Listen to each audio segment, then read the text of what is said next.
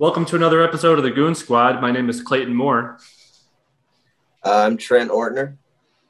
And this is Uncle Tony. What up, Uncle Tony? It's good to have you back, brother. How's New York life going? Oh, it's fantastic. We got the Cuomo stuff, we got the de Blasio stuff. So he didn't try to touch you, did he? No, I'm not good looking enough for that. Jeez, man, that's wild. It all came at once too, and he pulled the classic deny.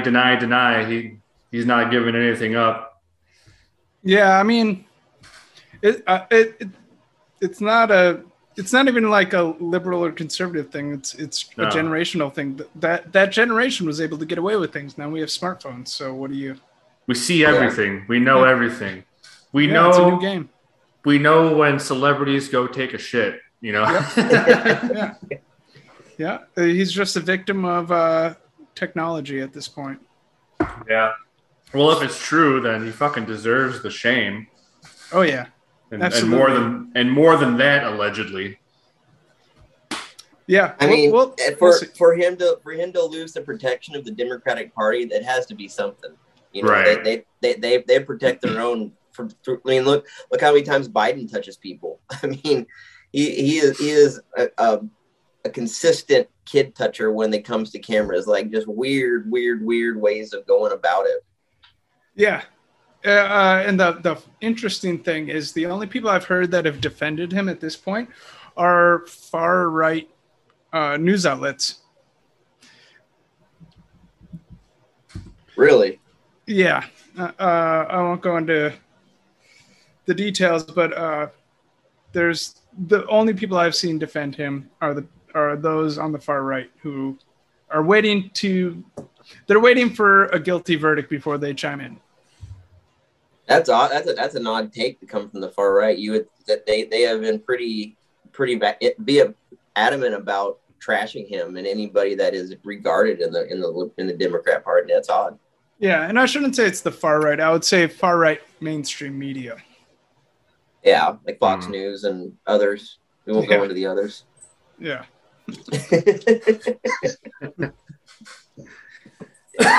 We all want to talk the shit, but we'd rather keep our dignity. Yeah, exactly. We'll be nice today.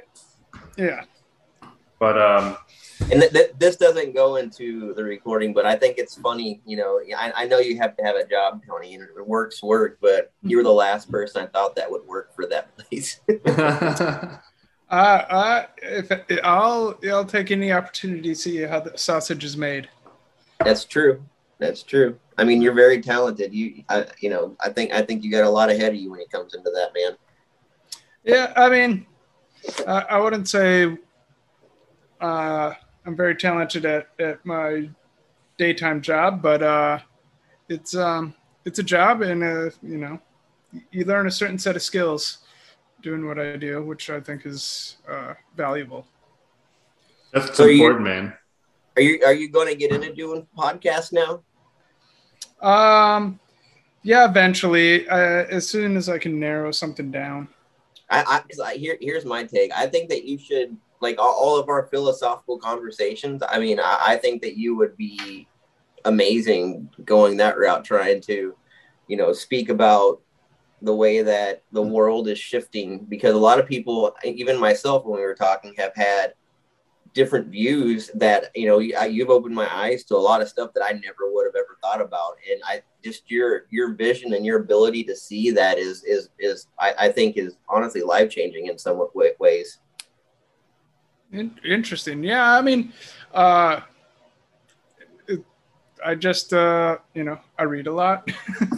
That's really all it is. But yeah, I mean, if you look into the way the world's moving and you really want to find out, the information's out there. You just have to seek it out.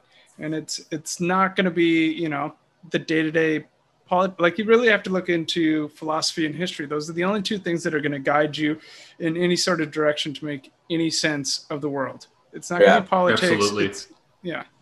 That's it. If you're looking in the right direction, everything that's going on right now starts to make a lot of sense, and it becomes very become comfortable with the way the world is, and it's not so scary. They weren't lying when they said that history repeats itself. Right. That's very true. That was going to be my point is, you know, if you just read back in history, it's always portrayed in a different manner, but the patterns and the parallels are there. Yep. Yeah. It's human nature. It's the same mathematical equation, just the numbers change. Yeah. That's a good way to put it. Absolutely. I mean, you look like I've been talking about this recently, like back in Nazi Germany before World War II, Goebbels, the propaganda minister, was very, very, very big and really made it happen that they put a radio in every German family's house. Yeah. And yeah. At that point, they could control the narrative that, you know, they didn't have the frequencies to reach all of the other outside stations. So, you know, the German public radio could spout out whatever they wanted and everybody was going to hear it. And we're seeing that again, but on a much more complex form. Yeah. I was writing about the radio and the similarities and differences between Franklin Delano Roosevelt and Adolf Hitler and this new medium, the radio, and how powerful that message was, because it was, like you said, in everyone's household.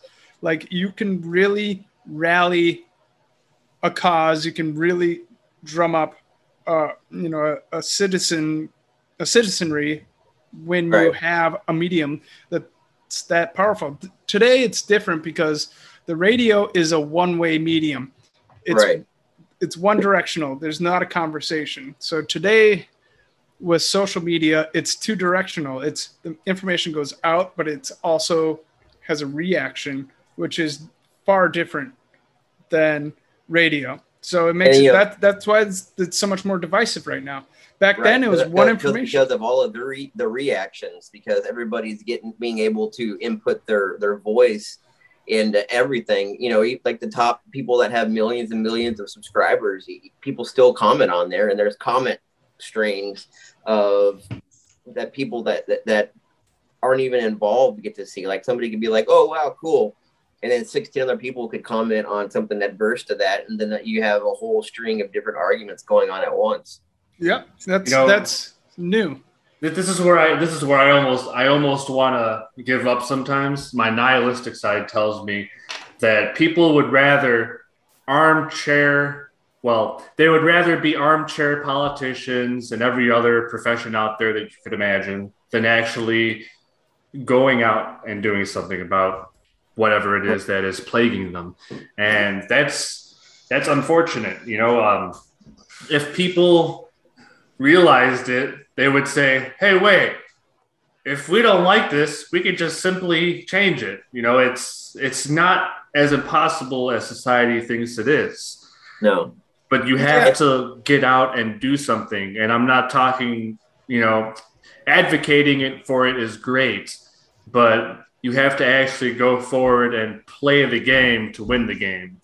And that's the biggest problem with the movement that I'm involved with, is, you know, we have all these people coming up with great ideas and ways to fix things, but nobody wants to take the time outside of the chat rooms to come up and actually, you know, do something meaningful out in the public. And that's something that we've been trying to change, and we've had great success at it so far. And Clayton has some really good things that he's doing in his community that, you know, nobody has done and nobody is doing.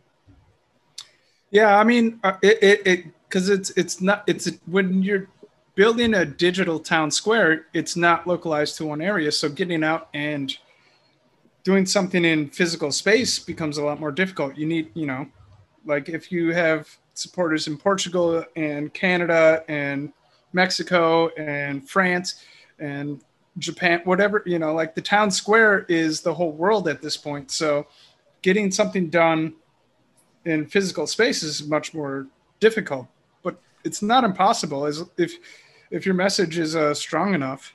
But you need both at this point.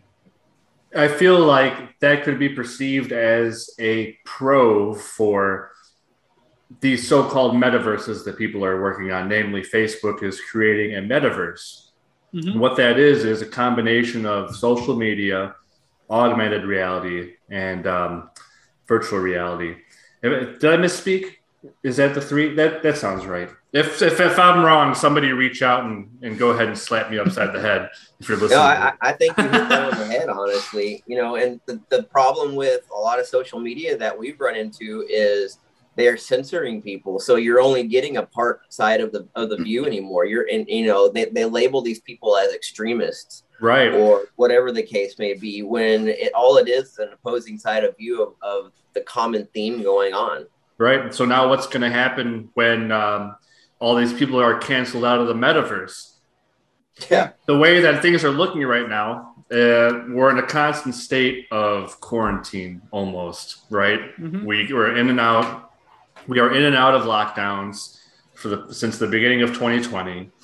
And the point of this discussion is not whether or not it's warranted or not. It's just the point is that we're starting to become sucked into technology. And whatever your opinion on that is, what happens when you get canceled from the metaverse? It's almost as if you would be banned from participating in technology.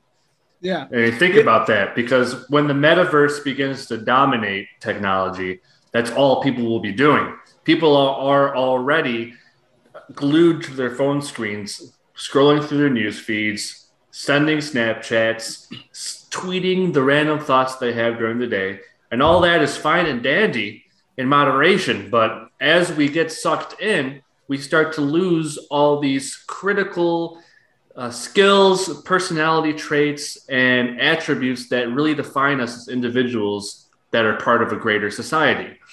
We need to hold on to those unique things for as long as we can. And as a matter of fact, I think more people should be advocating for that aspect of culture, because what's that classic movie theme that we've seen over the decades? The fear that AI and robots will take over the human race.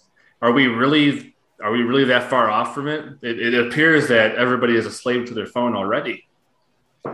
Yeah, I think to speak to the first part of what you were saying, Gilles Deleuze, he's a philosopher who, from the 1960s, he wrote a paper called The Postscript to Societies of Control, which was a postmodern philosopher, Foucault, wrote about the difference between a disciplined society and a control society. And he realized that, back in the medieval times, you would get punished out in the open in front of everyone. You got hung in the town square. You got, you got your head and arms stuck in the wood plank.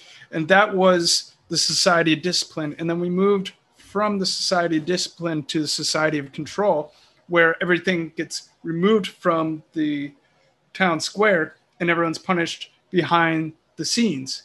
And people disappear, people go into jail, and everyone is rehabilitated, blah, blah, blah.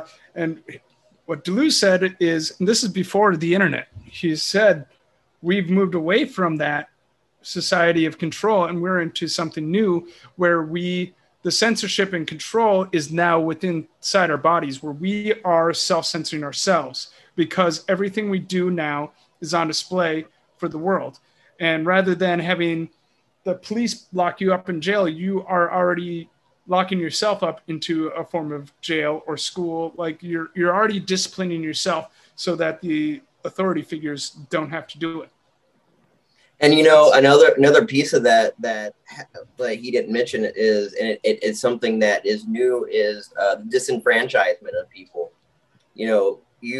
These people that that go to jail for nonviolent crimes or for violent crimes or drug charges or whatever, they do their time and they pay their dues, but then when they get out, they're still disenfranchised. They're not able to vote. They're not able to own firearms. So, that's they mandate taking away a First and Second Amendment rights right off the bat. You can go and speak out publicly, but you have no way to vote and to express yourself and who you want to represent you. And I feel that violent criminals should be on that list still. I think that people that murder somebody or people that are sexually abusive to somebody or in any way sexual, I think, that's a different story, because you'll see a lot of repeat behaviors in that. But drugs and nonviolent crimes, 60% of our prison population are for drugs. Yeah. The war on drugs that completely changed the game on everything. Like there are criminals, and then there's nonviolent criminals, and there's drug criminals. Like the fact that they're able to get society to kind of look at them as the same thing and put them in the same place and punish them the same way it's going to be something they'll look back in future decades and really shake their heads at. Like, I agree. Yeah. And I think that not having people being able to return to society rehabilitated, I think that needs to be the focus on prison, is being able to get somebody, re-engineer somebody back to being able to act as a citizen. Drug charges don't have anything to do with that. Most drug charges are either possession, or people that are in low income areas are trying to survive. You'll see a lot of the prison population being African American, because you'll see a lot of African Americans in the low income areas in our country not being able to live and not being able to do so. They turn to, an already in place system of drug trade. Mm-hmm. And that fucks them over for the rest of their life. And then they get out of prison and they have this felony hanging over their head on top of already being in a low income area.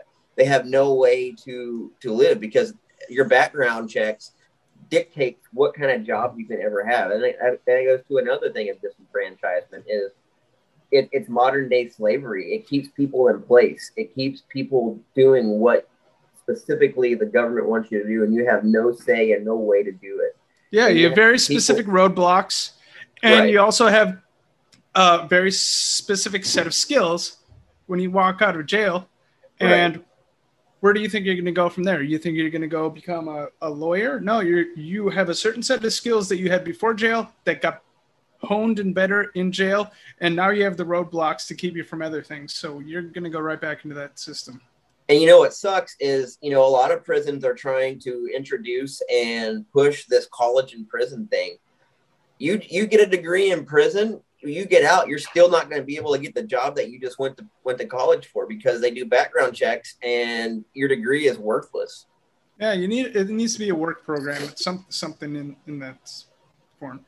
There is restorative justice is one alternative that I know people are looking at, where you have the victim or the victim's family and the criminal, and they go to court together and they hash it out together. There's multiple forms of it, but basically restorative justice is where you kind of hash out the whole problem with the people who got victimized and the victimizer are there together dealing with the problem. It's a long way from ever becoming anything, implemented, but I do think that's an alternative option. It would be a great alternative if we could get our government on board, but the way that our government's going right now, they're becoming even more tyrannical in the way that they suppress people, and you're not able to. They want to single out and move people into certain categories. I can speak personally. Like, I just had the FBI threaten me last Friday that I need to watch what I say online and watch what I say in my speeches. Well, they're not wrong. I'm just kidding. But I mean, I know that they're trying to circumvent what I'm preaching out, because it goes against what they are hired to do. Yeah. Well, then that just means that something's resonating. So. And that's how I took it. And that gives you an opportunity to figure out a way to finesse what you're doing. Yeah, Well, you're going to say we were talking a lot, Clayton. What do you have to say? No, you actually, you probably saw my mute button going on and off, but every time I turn it off, you had just said what I was going to say. So, but no, that was great. You took the words right out of my mouth, man. The system works against people who have just been released from an institution after being institutionalized, and B, you were on the money, man. No need to repeat what you said. Here's another story that I have a brain injury, so I can't drive. So I take Uber a lot, and I took an Uber from a guy on Friday named Charles Johnson, and he was a black man, and we were talking about the stuff that I do with our organization and what I've been doing, and we got onto the subject that there was a guy here in Waco that was wrongfully accused of rape, that he spent 30 years in prison. And then once technology caught up, they went back and checked the case out, and they found out that he was innocent. So they released him, and they compensated him with like $500,000. That's it? I know, right? The problem that remains with that is he's been institutionalized for 30 years. And you want to put him back in society. He doesn't. You can't just move that type of person and change them back to being a everyday citizen. The institutionalization has ruined him. So he ended up going back to prison for stealing something from Dollar General. Yeah, it's unbelievable. And they're not. They have no voice. That I guarantee you that has happened thousands of times in our country. Oh, absolutely, easily, way past that probably. If I were to estimate, that's a low guesstimate. I absolutely agree with you. It could be because we're looking at the total prison population. I think is like 1.6 million people in America. Texas has the 6th highest prison population in the world. We have the highest as a country. Yeah, right. It's not even close. I mean, like for being a free country, we have more people in prison than China does. You know, and let's not trust China's numbers. Okay, that's true. I'm not going to trust way more than that. You're right. Yeah. I'll never trust a number. Allegedly. Yeah. But nonetheless, yeah, it's an anomaly. There's certain characteristics that America has. Some are bad and some are good. You know, it's gun violence, gun ownership, police imprisonment. Like there's a lot of things that we're outliers on, and it in my mind, the prison thing irks me, but it does give us a sort of swagger and a personality that we do have on the world stage that really makes us unique. How in what way? I'm confused. Like just gun ownership, gun violence, and we're still cowboys. Nobody wants to fuck with us. Yeah, the whole gun violence thing. Statistics are there, but for the most part, most gun violence are people defending themselves, and the gun violence that you see in the media are cherry picked to make it appear that it's more prevalent than what it actually is. And it gives that stigma because it does on the world stage. People's like you said, America's out cowboying out, being, fucking shooting guns at everybody. But a good piece about our country when it comes to guns is we have more guns than any other country in the world and civilians. And that is the only thing that is keeping us from the government just completely consuming us. Exactly. It's a trade-off. We have more gun violence, but we also have the most freedom. Like they all add up, both the negative and the positive, to a very specific uniqueness that America has on the world stage. Right. Not all of it's good, not all of it's bad, but it's a unique personality that America has. I'll take it. Yeah. And I'll go back to what I said, and I'll humble myself for a moment here. I did say nobody wants to fuck with us. That is arguably untrue. They fuck with us in other ways. We have many weaknesses as a country. Oh yeah.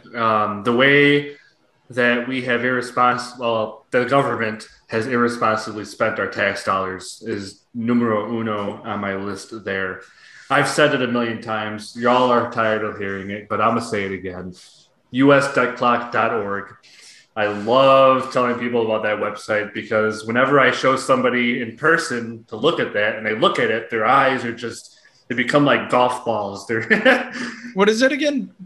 usdebtclock.org. Oh, yeah. It's a live depiction of the national debt and everything that's tied to it most closely. Yeah, and we have that. We have in New York City, Union Square, we have the big sign and it shows the debt clock moving. So you probably know that they took it down or covered it or whatever. And then people forgot because the debt had gone up. So they thought it wasn't a problem. Or, well, the debt was reducing. They did run out of space. But at one point, the debt was reducing. So they covered up the clock or whatever they did with it, thinking it was irrelevant. And when the debt started increasing again, they were like, "Oh shit, we better put that back up there." Yeah. I mean, the debt issue, I don't know. Money at its most fundamental level it's a collective story we believe in. I think that's the most foundational way to look at money. And as long as we're believing the story, as long as everyone believes in Jesus, Christianity is going to exist. Like, as long as we believe in the dollar, money's going to exist. Right. As long as nobody comes and wants, is trying to cash in their receipts. And China has a lot of receipts. Oh yes, that's the scariest one. That's the problem that I've been like rolling around in my head is now that it's gonna have a long string, but I'll get to where the original point. So now that the eviction moratorium has been lifted, regardless of there's 1/5 to 1/4 of the country that could possibly be at risk for eviction. And regardless of if they didn't have the money or there are people that did have the money and they just spent it on TVs or bullshit, regardless, though, that's the amount of people that are presently risking being kicked out of their house. In Waco here, they tried to evict the guy and he shot the person. And then the cop came and shot him. But, I see that becoming a common theme in the country is people being scared of losing their homes. And if they do lose their homes, and if we lose that many people many people lose their homes, that's about 70 million people. And you have 70 million people that are homeless. And from there, they are rolling around on whatever money they could possibly get, or they're selling off their retirements or whatever the case may be. And then you come to a point to where the dollar gets devalued with inflation soon. Like we're going to come to a point where inflation is going to kick in. And at that point you have China who's like, you know what, we could hit them hard with a punch and call in all of our loans. Just like what happened in Germany in the 1920s. America called in all of the loans after Germany had a great time in 1929. And then from there, it was just boom, right into the Depression. Yeah. So just to put things into perspective for all you listeners out there, the 2020 to 2021 federal poverty guidelines state, and this is according to the Office of the Assistant Secretary for Planning and Evaluation of the U.S. Department of Homeland Security, of HHS. The number for a one-person household with a gross annual amount of $25,520 coming in. That's gross, right? Before taxes.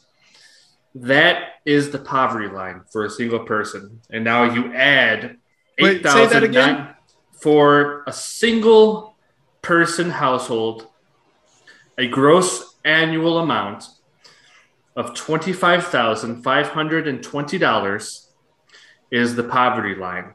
Mm-hmm. And for each additional person, you will add $8,960. So for a two-person household or a family living in a house, it would be $34,480, three, $43,440, and so forth. Now, while collecting max unemployment benefits, which is about $480, plus $300, which is the stimulus benefit that everybody was getting with their unemployment, it would be $40,560. Now you take that away and you're left with $24,960. Okay. Now, what did I just say? The poverty line is for one person, $25,520. And it gets worse after that with another person in the household. Let's see here. The national, where did I write it down here? Based on a 40-hour work week, with a 52-week work year and not accounting for taxes, with $15 an hour, that's $31,200. So I would like to look at those people that are arguing against that and say, what the fuck, dude? Because it takes about $233,000 to raise a child to age 18. Yeah. So do the math, y'all, and go look up that those 2020 to 2021 federal poverty guidelines and tell me how it adds up.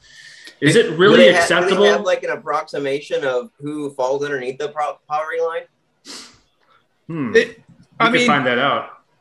I would say in New York City, if you make less than $100,000 a year, you're close to poverty. Like, the U.S. poverty rate has surged over the past 5 months, with 7.8 million Americans falling into poverty. I looked it up. 34 million as of 2019. As of 2019? Okay. Yeah. That's even worse. Child poverty is what I like to measure it by, because when people talk about, lazy people wanting to collect unemployment, I get, I do not have, I'm married, no kids, but I do get a little defensive when people say that, because it's like they're generalizing Americans, and that's not right, because as we all know, Americans are, it's not a melting pot. It's a puzzle board. It's like if you took a puzzle board and you mixed the pieces up. We don't blend together. We're individuals. Everybody's unique, and they have unique situations. In Ohio alone, there's 20% of children who are living in poverty. 20% of children in Ohio, and nationally, it's 12.8 million children. Okay, is that acceptable? And it costs us out of our tax dollars about $700 billion per year in health and crime costs. So, you want to talk about being conservative. Attacking welfare is not the goal. This look at it from a different perspective. I'm sorry, Tony. You go ahead. No, but this is a uniquely capitalistic problem where capitalism, I've spoken to Trent about this a number of times. Capitalism is an emergent, beautiful, brutal efficiency machine. And there's certain parts of society where that sort of brutal efficiency needs to be removed so that we can inject humanity into that area. And that's why, like, I'm a capitalist. I think capitalism is great, but there are certain sectors of society where this brutal efficiency, this mechanical system, it can't be the primary engine for it, whether it's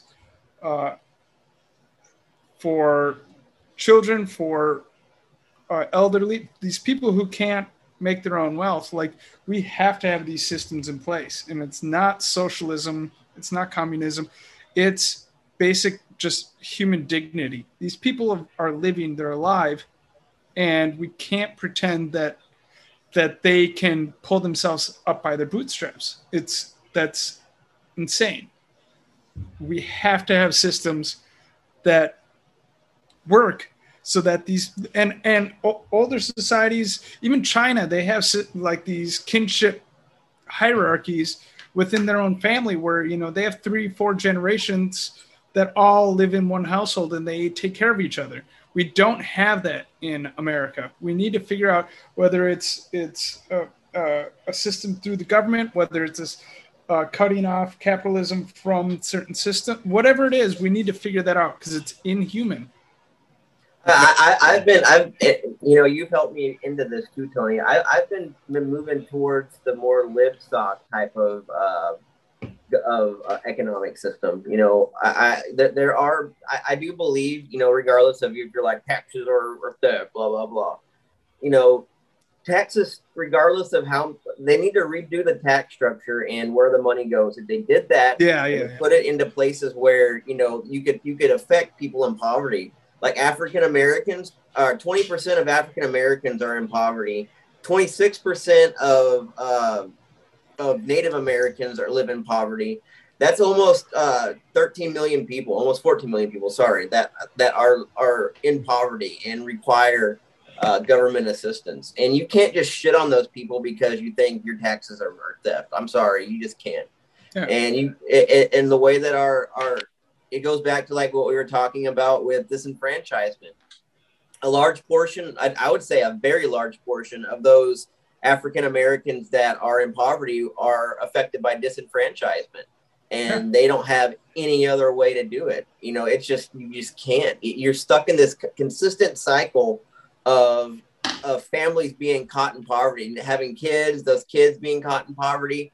You know, they have this, there's a study that talked about, you know, the white and black people going to college and who prospers more, and who has more savings every year. And it's consistently white people do, because black people are always going back and helping their families that are living in poverty.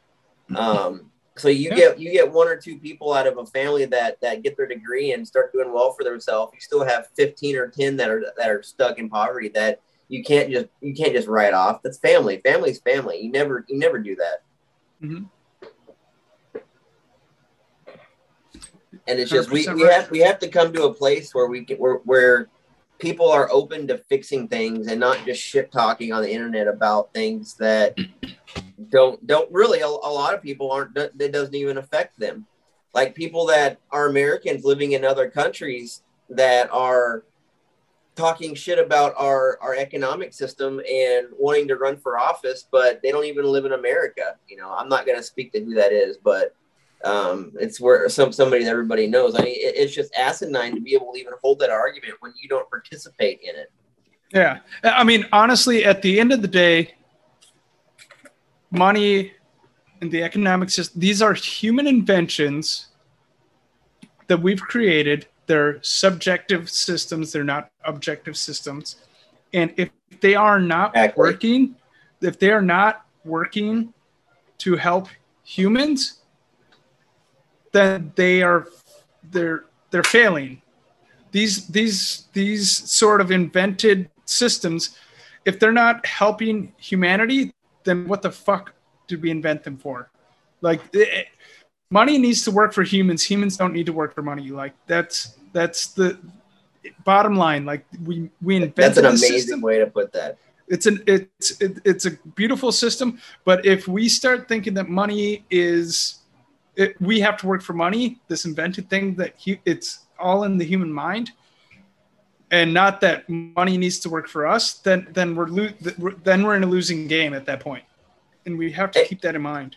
And think about all the people that live in poverty and don't ever get a chance to express their intelligence. Like I guarantee you there are fucking millions of people that don't ever get the chance to ever progress as humans. So, you know, in us as a culture, stepping on those people and not giving them a chance to be productive and be people that contribute back to society is a big problem too. Yeah, but capitalism has been the greatest system of lifting up poverty in human history. So we can't just bash capitalism.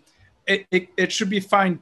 We should be, again, looking at it as this is a system that should benefit humans. But so far, it is by far the greatest invention for getting people out of poverty in human history. Yeah. So we got to give it props for what it is. No, pure capitalism is absolutely perfect, but the way that it gets corrupted in the sense that, you know, we don't uplift our brethren. We don't uplift the people around us. We are focused solely on ourselves as you know, culture wide. I'm not just speaking for, you know, myself, or like, you know, not being able to stand up for other people that aren't you is a big reason why we are at a point where people are so divided and one group wants to go one extreme way and one group wants to go the other extreme way.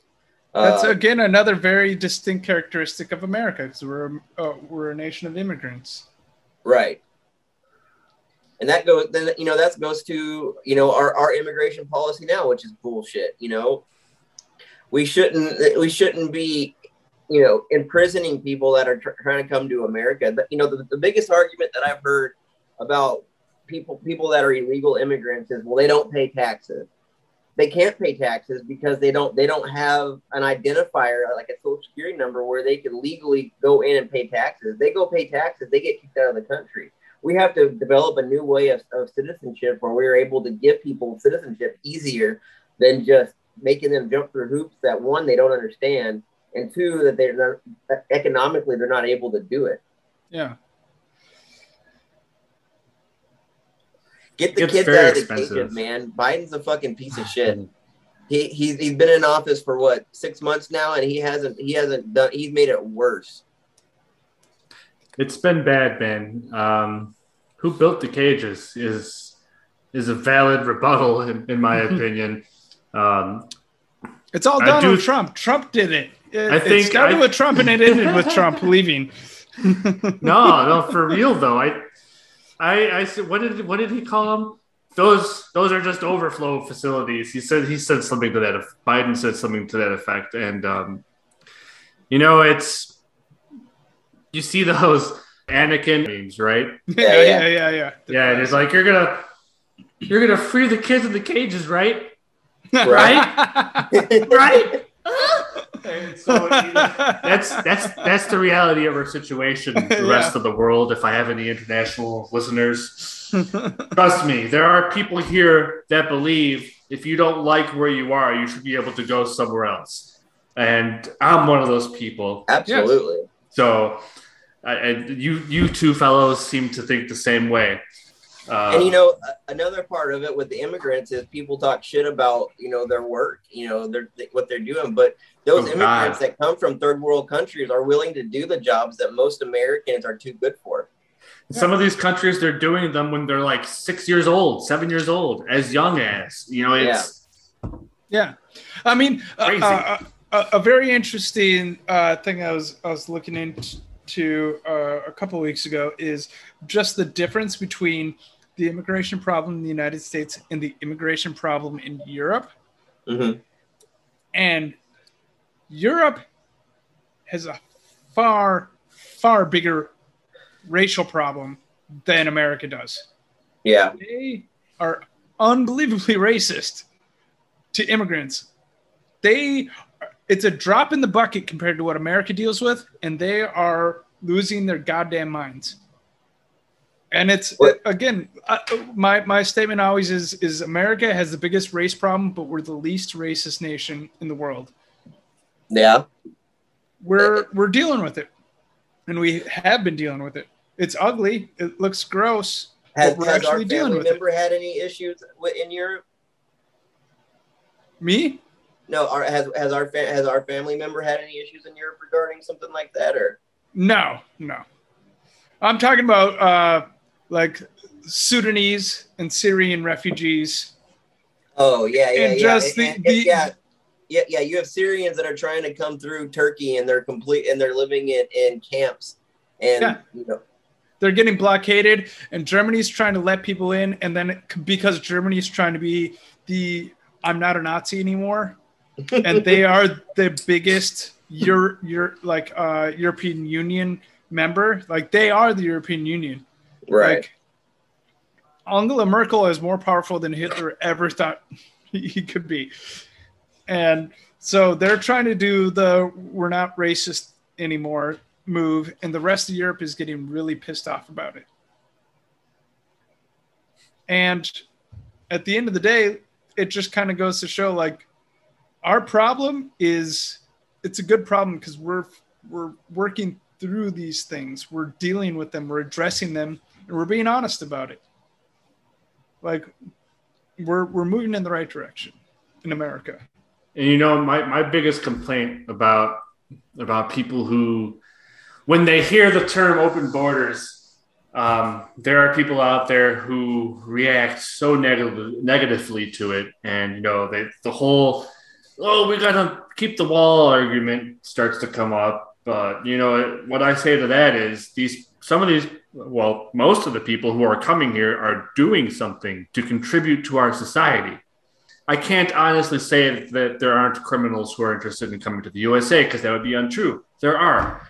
But an overwhelming majority of these people will never collect Social Security, but they're putting in like 70 to 80 hour work weeks. It's unfathomable what a disgrace it is that there are people living here who are benefiting from these people who are just trying to do an honest job and feed their families. They're reacting to them like they're filth. It's fucking infuriating. It is. It really is. And let's be honest, none of us are going to see Social Security. No, probably not. It's going to fucking run out by the time I'm 35. That's a little generous, too. Again, money is invented by humans. It's a system invented by humans. We need to make sure that it's benefiting humans. We'll see Social Security. We just need to tweak a few things.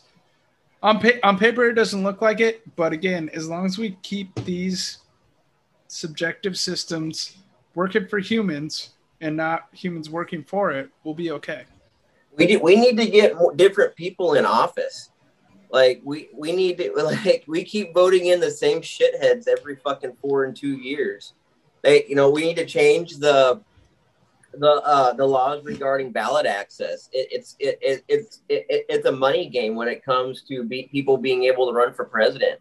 Like you have to accumulate, I think it's $250,000 or 500,000 signatures to be on the ballot for president. Those sorts of changes happen organically. We are going through, again, we've had this discussion a few times, but the medium is the message. Right. We are moving from a television society to a digital social media society, and everything about society has to adapt. So the television society that we understood with JFK and Lyndon Johnson for the Democrats in the 60s, and then Ronald Reagan and Bush in the 80s, that sort of Democrat and Republican can't exist anymore. Right. And you've seen that change with Donald Trump on the Republican side, and Biden is still a television Democrat, but we will see a Bernie Sanders or whatever the next incarnation of that. They have to adapt. It's not like us forcing them to adapt. They must adapt to these. Right. Right, but options. you're asking the same two spectrums of the political sphere to adapt. There's no other option. You're not getting any people that want to, like the Ron Pauls or the people that have differing views to run. They can't. It's hard for them to run. And that's something that we experience in the Libertarian Party all the time, is getting ballot access with our last presidential candidate, the R's and the D's refused to debate with her. They wouldn't even let her on the stage. And the one time that they did, they didn't show up. Yeah. So that's, so I think there's two different things with that.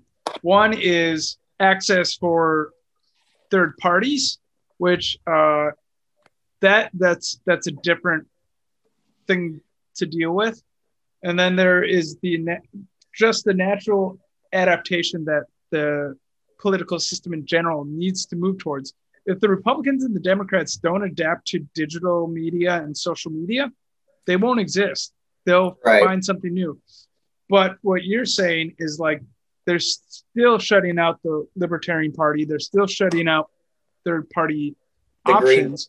There shouldn't just be 1, 2, or 3 parties. There should be fucking 10 different parties. Yeah. Look at the European model where they have coalitions of different parties working together.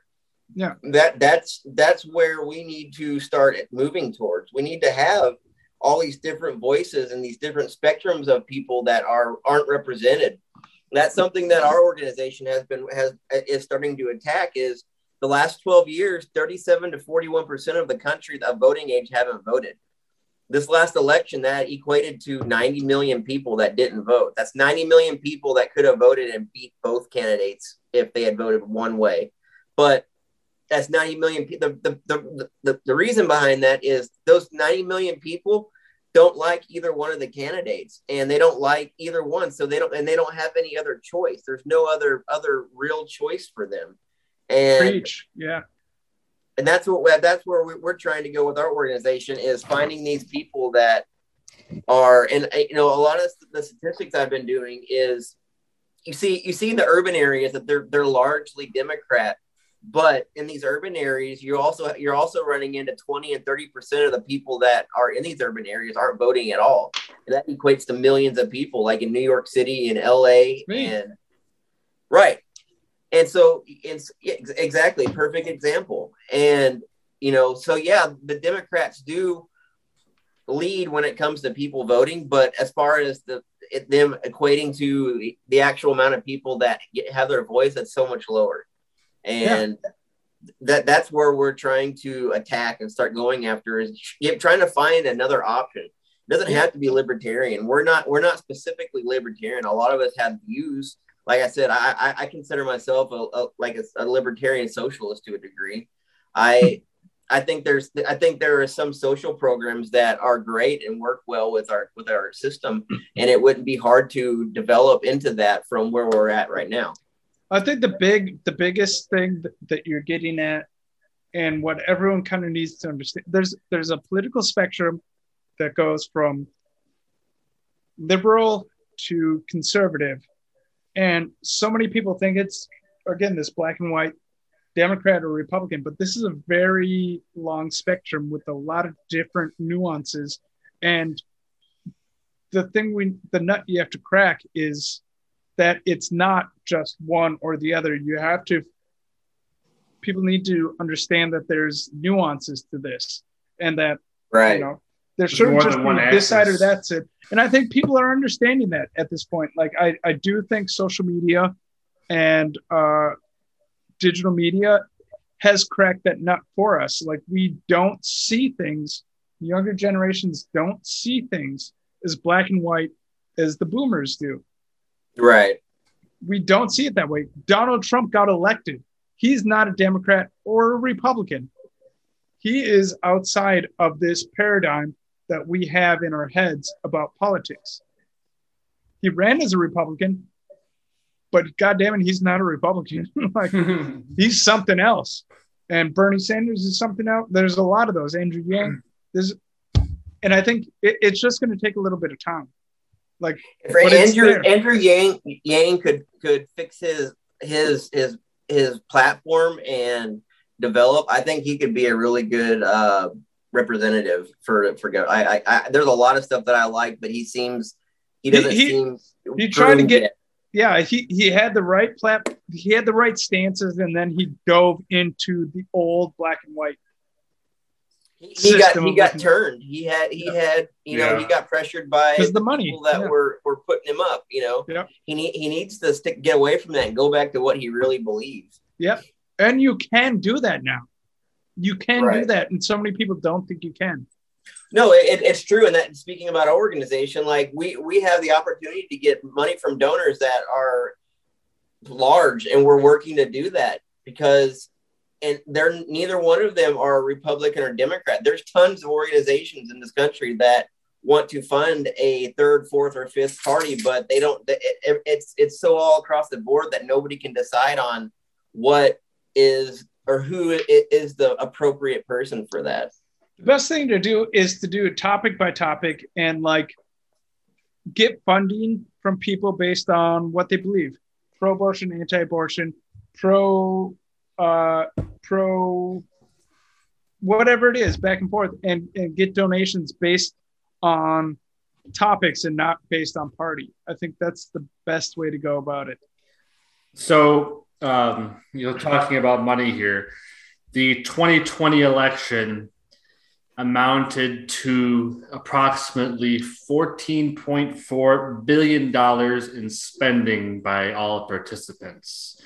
In 2016, it was almost $7 billion. Looking at a graph here, there aren't exact numbers, and it goes down from there, going backwards in time.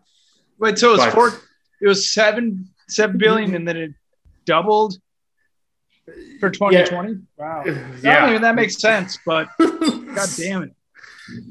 But okay, so the point that I'm trying to make here is that both people in the R's and the D's will say that, you know, well, I'll dumb it down. Right's for me and not for thee, right? You know, they all want their own things, but they also have a lot in common.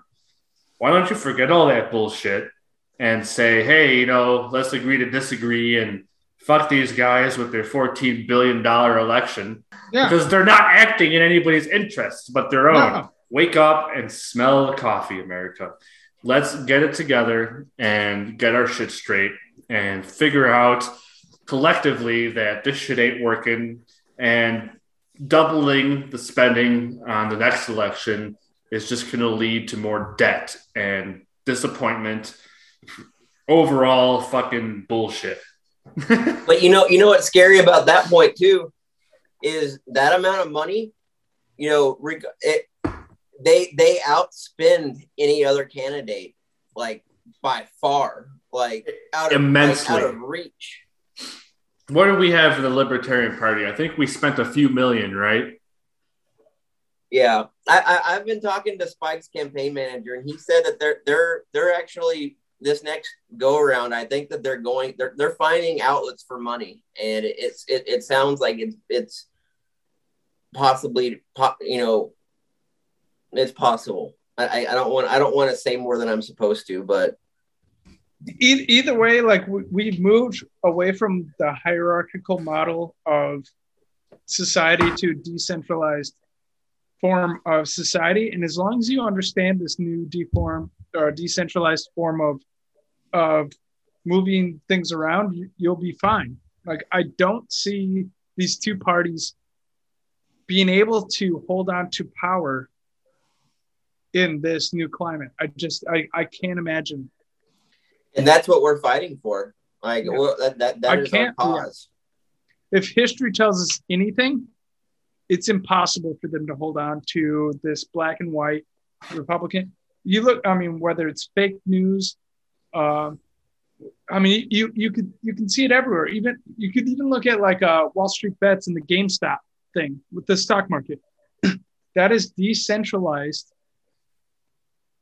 organization to fight the power. Like, that is just an example of how uncontrollable this new medium is. The digital social media is. Like, if Wall Street cannot contain itself for a bunch of gorillas on Reddit, the Democrats and the Republicans have no chance. Like, ape together strong. Yes. It is.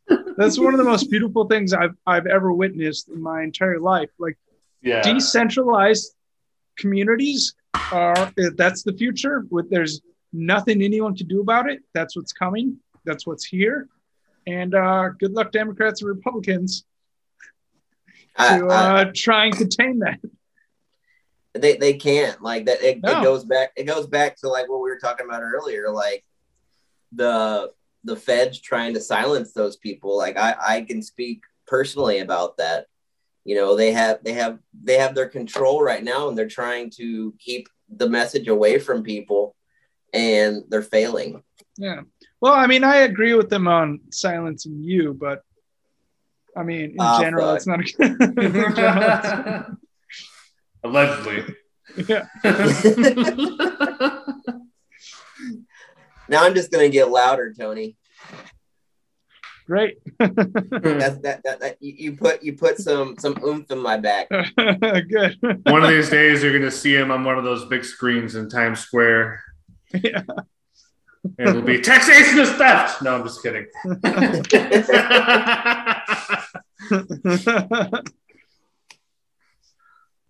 Yeah, no, I mean, we're in a good spot right now.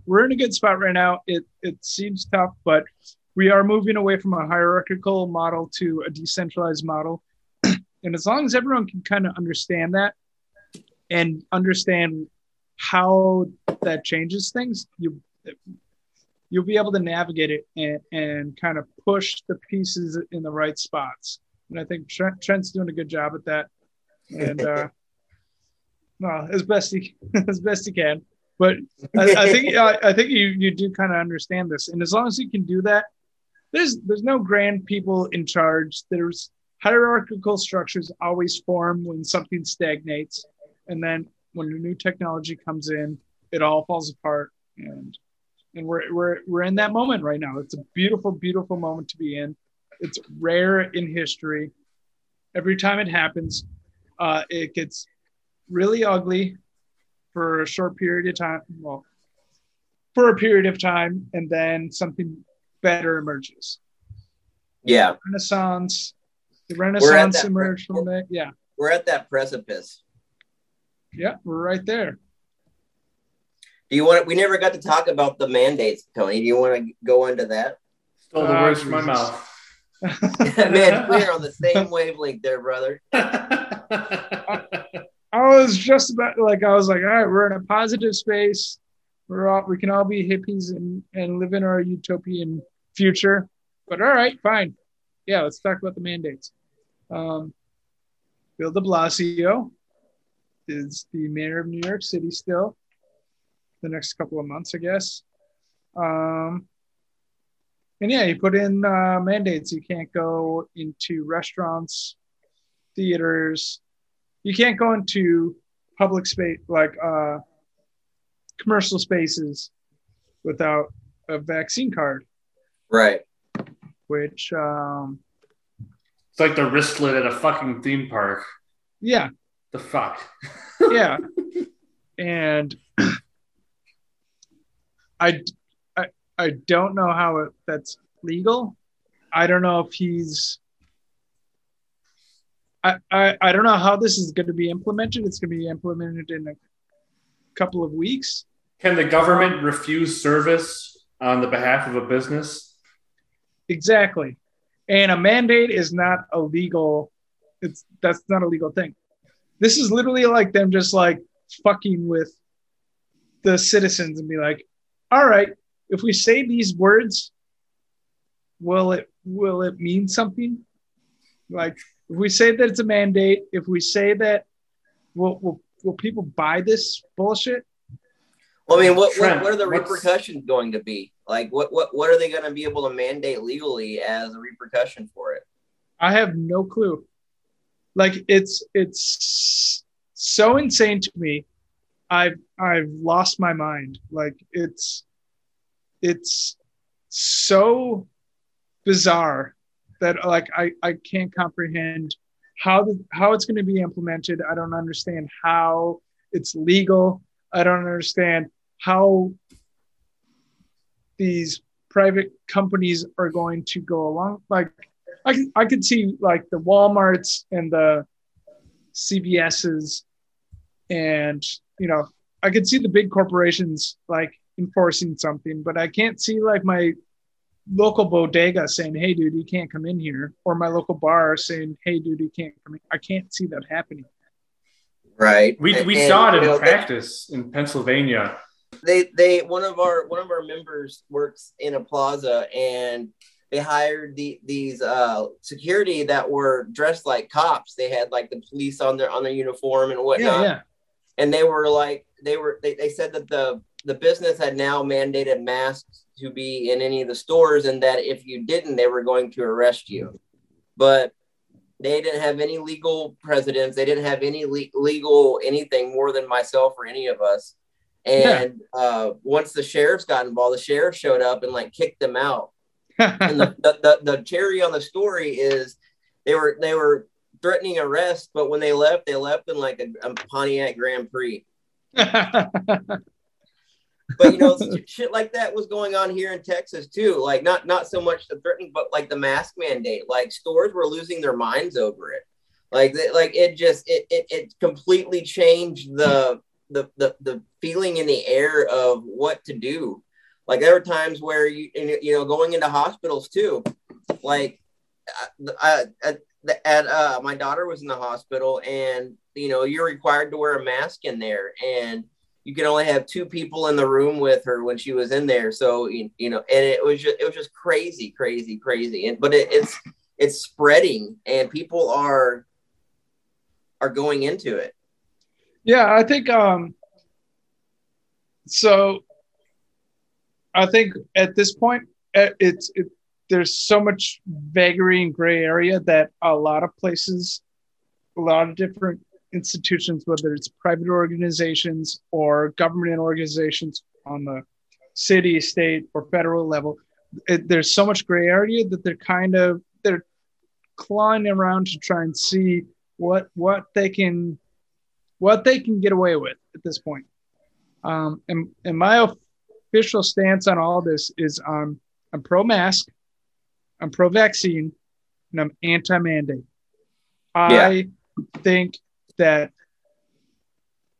I've had to take a lot of courses to become a COVID expert for a few jobs that I've had. I've done a lot of my courses, taken a lot of tests, gotten certifications, and from what I can gather from all of this is that nobody really knows what's going on with this. No. And so there's a lot of grasping at straws at this point. And I think the main thing is to get the vaccine if you feel like you're in danger. Obese people, elderly people, like, get the vaccine. If you're younger and you're concerned, get the vaccine. If you're younger and you don't want to get the vaccine, don't get the vaccine. And putting the burden on people who are not vaccinated is it's disgusting. You can't, like, if you've been vaccinated and you're judging someone who's not been vaccinated, you're a disgusting pig. Right. You're just a terrible human being. And if you're a government organization and you're saying that young people should get vaccinated if they don't want to, you're the scum of the earth. Like, it's disgusting. That's where my my vulgar side. The vulgar progressive. Yeah, that's where I get really aggressive. I'm all like, I've taken the course. Like, I understand the risks as well as a layman person can, and it's still a gray area for everyone. But if you're trying to enforce things on people who it's really not a risk factor for them, it's disgusting. It's, well, I've made this comparison, and you can hate me or love me, but it goes to the 10 steps to genocide. The first step is to partition people off and to separate people one from the other, and it's how the Nazis did with the Jews. They made the Jews stand out. Like, if you were a Jew, you wore a star, or your store had a star. Everybody knew this person was a Jew. When 10 years before that, Jews and Germans were friends. They fought next to each other in World War I. Like they were, one of Hitler's commanders in World War I was a Jew, and he actually gave him he protected him for the most part of his reign until something happened, like towards the end of 1944. But you make these classifications of people, and you section them off, and the people themselves are already growing volatile about it. Like you were talking about, people that Tony. I'm my friends and family are getting concerned because I am defending vaccines, but I'm also saying that what they're mandating is not okay. And people are, they're doing exactly what you're saying. They're spreading us out. They're dividing us. They're atomizing us. And then we're going to be left to, if you don't have a tight-knit group of people who you can depend on, whatever the storm that comes, if you can divide people, then the state is in control. Yeah. And that's the divide and conquer, game plan. You know, it's how we fought our enemies, and it's how commanders throughout history have fought their enemies. You're able to divide a group of people into smaller groups and attack each one separately. You're able to win. And even if they mandate nationwide that everybody has to get the vaccine, there's still going to be millions of people that refuse, regardless. Yeah. So the big thing is that Thanksgiving table that you go to every year has to be stronger than your opinions that you discuss at Thanksgiving. The turkey dinner that you sit down with all your family, that has to be more important than your own personal opinion. That's what it comes down to. Your family, your friends, your network has to be tighter than your own personal beliefs. That's the number one way to combat this whole thing. And disagree with each other as much as you want. Everyone should have their own opinions, but your opinions should not separate you from those tight bonds. You and I can both speak to that with our family. It's already happened. Like beliefs have alienated us from people in our family, and it's happening all over the country. It's not just us. Like there are people. That's why I always call myself a vulgar progressive, because I make sure I kind of let my beliefs known to my friends and family, but then I also make sure that I get them comfortable to the point where they're immune to my beliefs, where they don't care at a certain point. I'm vulgar enough about my opinions where they're just like, okay, yeah, because then they're immune to them, and then they still love me either way, and they stick with me either way. Right. So that's why I keep saying I'm vulgar, because if you keep you gotta condition those around you to your opinions to the point where they still love you, and you and I have had debates where we adamantly disagree with each other, and we're still best friends. Like, it didn't change a goddamn thing. Yeah, and that's the only, like, if there's a 12-step program, step one is become immune to your tight network's different beliefs. Everyone should have their own beliefs, and you should not let that separate you. And that's kind of started with Obama when he ran for office, but it really got highlighted when Trump ran. Like, that's when the real division started happening. People became volatile when anybody believed differently than them, and it just spread, and it's got more and more. Like, even the people that are Trump fans now, or Republicans or rhinos, they still are violently attacking online and in person people that are not in their belief system. Yeah, and it honestly has nothing to do with Obama or Trump. It has everything to do with the medium. The medium is the message, and we are living in a new medium. The medium we're on right now. We're three idiots who have no right to have an audience, but we have one.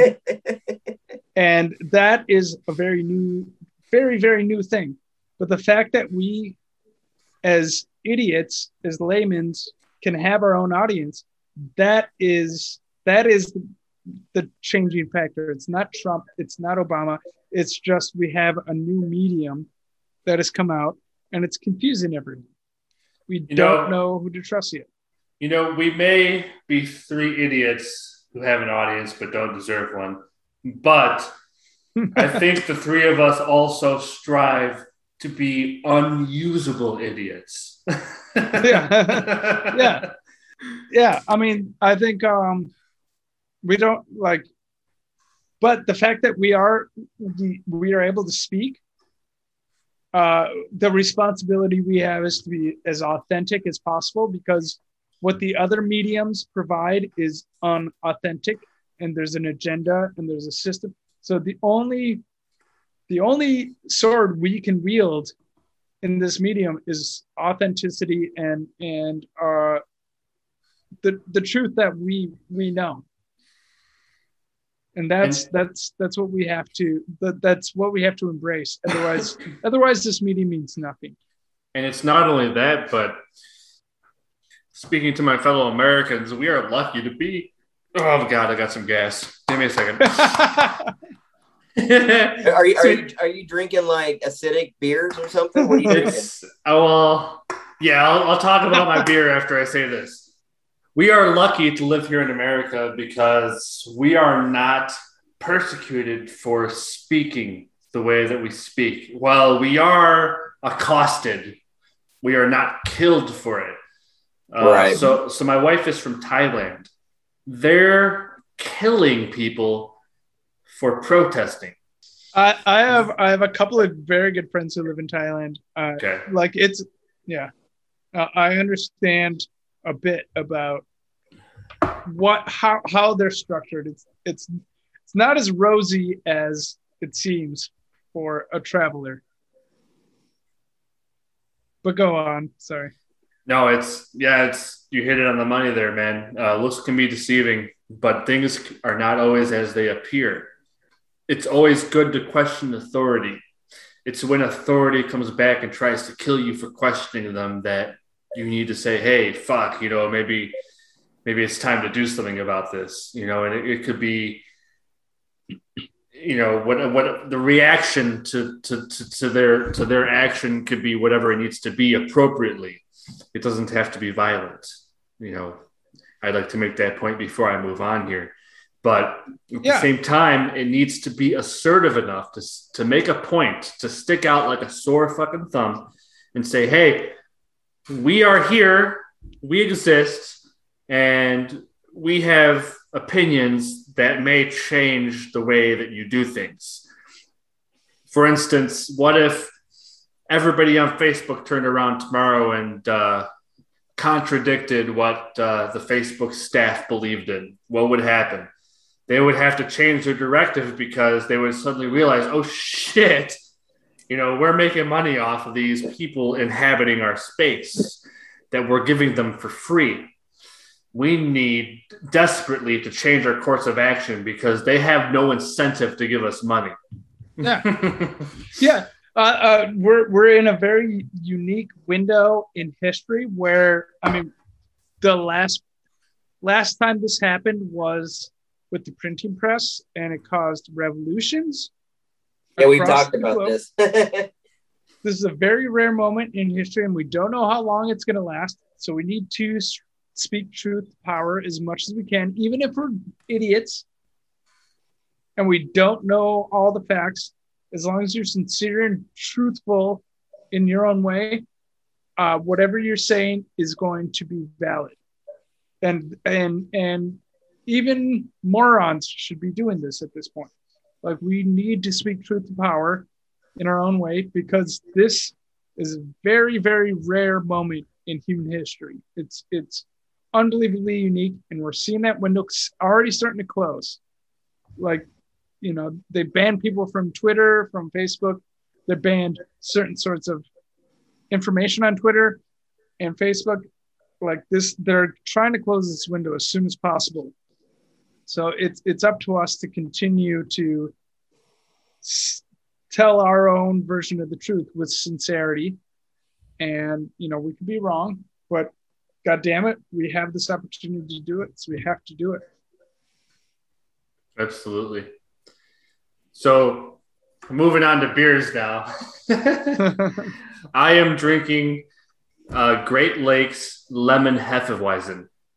Okay. It's an ale with lemon. And I like it a lot more than a lot of the lemon beers because it's not too overpowering. It's not too sour. It's not too bitter. It's, in my opinion, just right. What are y'all drinking? Monster. Coors. The Banquets. Oh, the Banquets. I like Banquet. I like Banquet. I like to get the little bottles though. I'm drinking a mango Monster. Mango. That's pretty good. It's my favorite. I like their lemonades and their teas. Really? Monster? They have, what is it called? It's I drink it almost every day at work. makes me feel dumb, but I can't remember that. Trent, you're like a walking version of a monster ad. Why? Oh no! Just the way you look. You just look like a monster. I'm gonna go punch holes in some. Yeah. Just all the tattoos. Like you probably drive a big truck and you live in Texas. You look like a monster moron. Oh well, you know what? I'm bigger than you now, so I'm not gonna take that shit next time we hang out. Last time we hung out, you beat the shit out of me, so I'm already scared. I did what? Oh, in LA? In LA, yeah. Oh, I don't even remember that. That's an embarrassing time for me. No, it was fine. We hung out with all the Teen Mom 2 girls. I remember part of it, but man, I was trashed. I was like falling over trashed. We took care of you. You were fun. Ugh, that's a bad part in my life. We had fun. We've all had bad parts in life. Fortunately, I don't think any of you have pissed your pants on stage. But if you have, out there, any of the listeners out there, if you've done something so embarrassing like that, then I can definitely sympathize with you, because I have pissed my pants on stage in front of hundreds of people. Are you serious? That's my humble moment of the day right there. I've pissed my pants on stage in front of hundreds of people when I was in a lead position in an orchestra. And I got up and I left. My dignity had ran out that day. I left. How old were you? Oh, it was devastating. I must have been. I think I was 11. Okay. I was pretty young. So it was fairly devastating. But not young enough to get away with it. Yeah, exactly. Not young. You're like at that middle point where you can't really. It's not like I had a teacher on a live show. Okay, so any of the listeners out there who play an instrument, I play the cello currently. I grew up playing the violin, and I was in a youth group who happened to tour around the country and eventually all over the world. Now I couldn't afford the rest of the world, but that's besides the point. I pissed my pants on stage. So I was on stage playing at our regular venue, and I had to go. Before it began. Now I will mention that I have ADHD. Okay. Sure. I'm hyperactive as fuck. Yeah, I totally am unaware sometimes. Yeah. I will admit that it's a fault of mine. But when you go onto stage, you're focused, and I feel that same focus. You know, I feel it. I am focused. I'm focused on the moment. I'm focused on the here. I've put all my energy from that day into that very hour or two. You know, so. But that particular focus, because I have ADHD, he forgot to tell me, "Hey, Robert, you dumbass, go take a piss." And I'm sitting up there, and I feel it coming, and I'm like, "Oh no!" You can't just get up and leave with your instrument. You're stuck. Right, exactly. The show must go on. So I'm thinking that, and I'm like, "Fuck! Well, I'm just gonna have to wait." I'm basically yelling at myself. I'm projecting myself into a version of Arlie Emery in my brain and saying, "God damn it, sit down and play your goddamn violin." So I'm doing that, and it ultimately led to my demise because I pissed my pants on stage. Now, granted, it was mainly our families and their friends and people that go to the college, or teachers, faculty, whatever, and in the audience. So it wasn't absolutely life-crushing, but that shit felt like it lasted an eternity from the very first second that the first drop came out of the tip of my dick.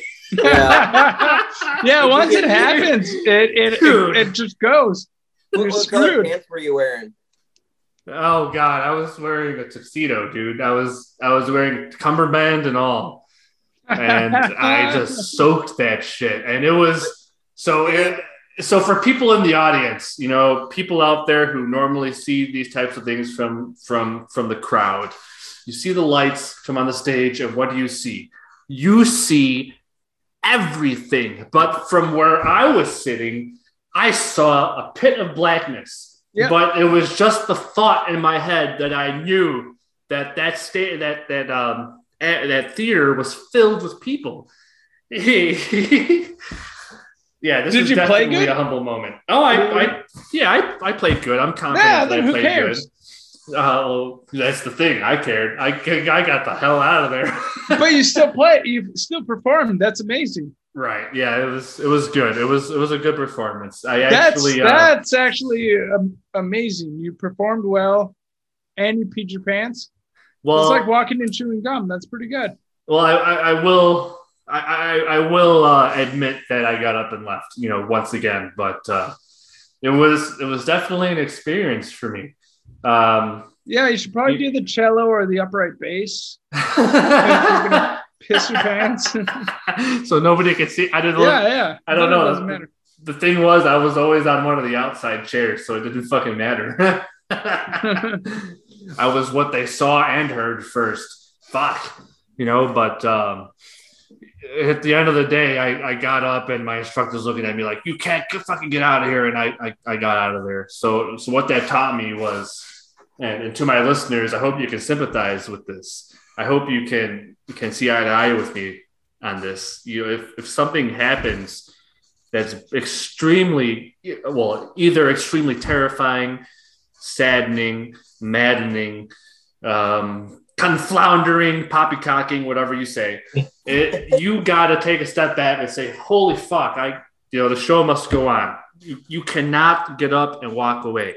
That day, I made a mistake. If I would have sat up there and played through the entire show, I'm confident I would have been a legend. But I wasn't good enough to do it. So to my listeners out there, to our listeners out there, you need to be good enough to do it. You need to take the step up and take that chance and say, "Fuck it. You know, I'm already here. Let's fucking go 100%. Just fucking do it." Get more people out there speaking. The more people we got, the better. People need to open up their voice and not be scared to speak out. Hell yeah, all right, man. So in solidarity, let's all sit here and pee our pants before we go. I'll do it with you guys. I had a seizure on a live show. That's great. That was fun. You scared the shit out of me that day, dude, because I have a friend of mine who has seizures, so it's not like I'm not unfamiliar with that happening, but it fucking scared the shit out of me, dude. I was like, "Holy fuck." Yeah, that was embarrassing. You're saying it's embarrassing. Yeah, because I had 50 people calling me and I had no idea why until I came to and realized what was going on. How is that embarrassing though? That's it's a physical because it happened on a live show. I try not to let that happen. I try not to let people see that side of me. Well, try not to let it be embarrassing. That's thinking it's embarrassing is more embarrassing than it actually happened. Yeah, I'm over it now, but at the time I was like, "Oh my god." Sure, yeah, I could see why you feel like it was embarrassing, but you have no control over that. Yeah. What you do have control over is your stupid back flag. That's the Welsh flag. Get the fuck out of here. Check out my flag I just got today. Hold on, I'm gonna move my camera around. Better be an American flag. It's semi-American.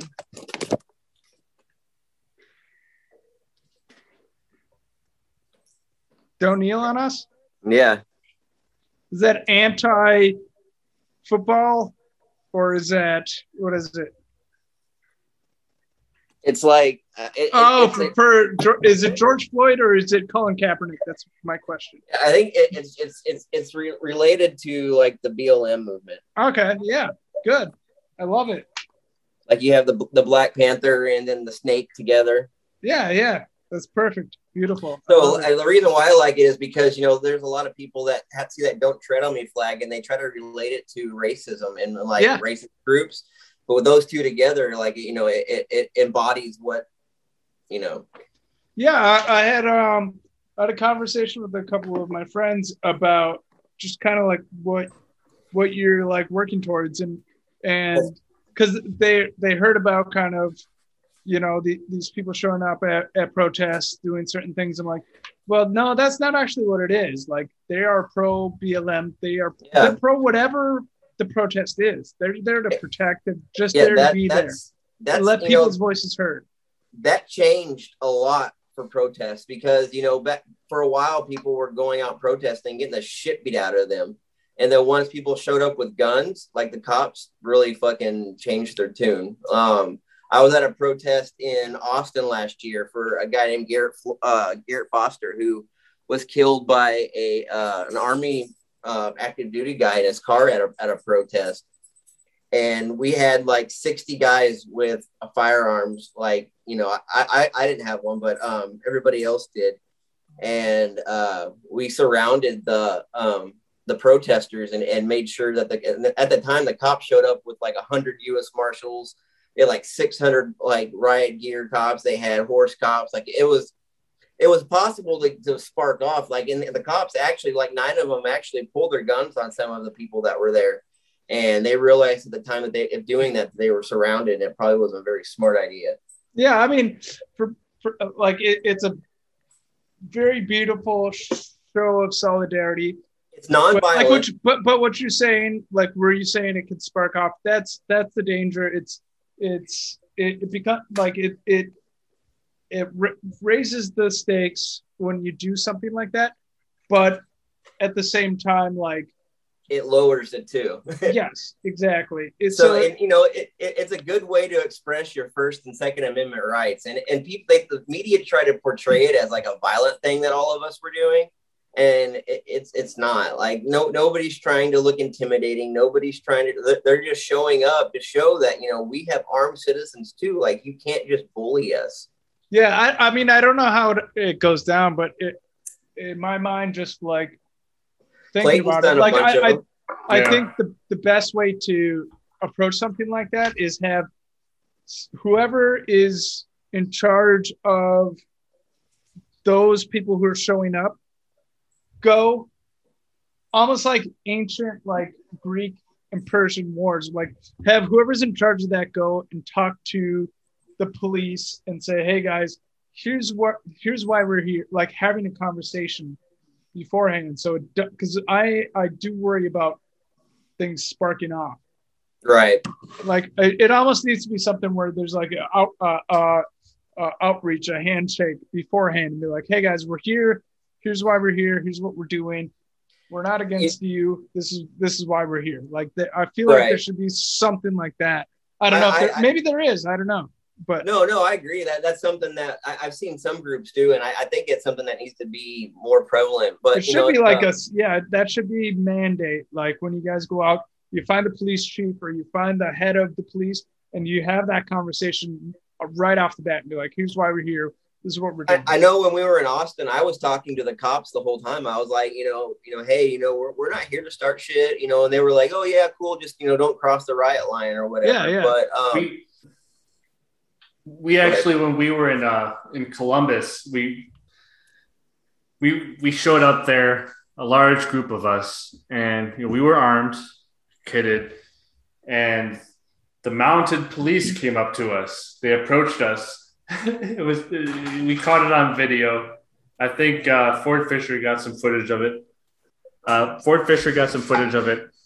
They came up to us with their horses, and we had a moment where we were bullshitting with each other as normal fucking people. We were petting their horses, and they were joking with us. And it's funny.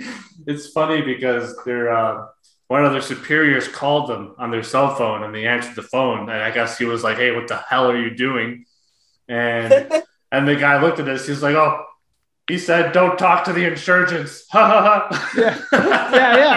But yeah, I mean, honestly, like if I was a part of any one of these organizations, like I would be like, all right, we're going to this protest tomorrow. Like, let me reach out to the police chief of that, like whoever it could be, and just have a powwow beforehand or during it and be like, hey, guys, like just diffuse the situation immediately. And in order to make positive progress on any of these situations or issues or whatever you call it for your personal use, and we need to make amends with the people that we are trying to convince are wrong for doing what they're doing. Yes. If you do not acknowledge them as human beings, then they will forever be this construct of discombobulation in everybody's minds. And in their minds, they will feel like that. And you need to treat them like they have feelings and say, hey, we're here doing this, exercising our rights. We don't want to hurt you. We don't want to hurt anybody. Right. We just want to explain why we feel like we feel. And most of the time for us here in Ohio, that has worked out greatly. There are several occasions that I can remember where we've gone to the state capitol and done our thing. And we've actually had state cops take our pictures. We've had sheriffs talk with us, and we've gotten down to the nitty gritty with them on a conversational level. And then we say either, we agree or we agree to disagree, and we walk away, and that's it. We don't fight. We talk about it. And, here's I have several points to that is, this whole all cops are bastards bullshit. That is a terrible way to classify people. Like you can't just group every single cop into the bad cop category. There are a lot of shitty cops out there, and there are a lot of cops that are doing dumb shit. But there's also a lot of cops that aren't, and they're being labeled as such. I can speak to that personally. I grew up with cops my whole life. My dad's a cop. Tony's brother and my grandpa, Tony's dad, were cops. I grew up around cops, and I've seen what good cops are like. And I know that, they're human beings. One thing that doesn't ever get mentioned is the whole PTSD aspect of it.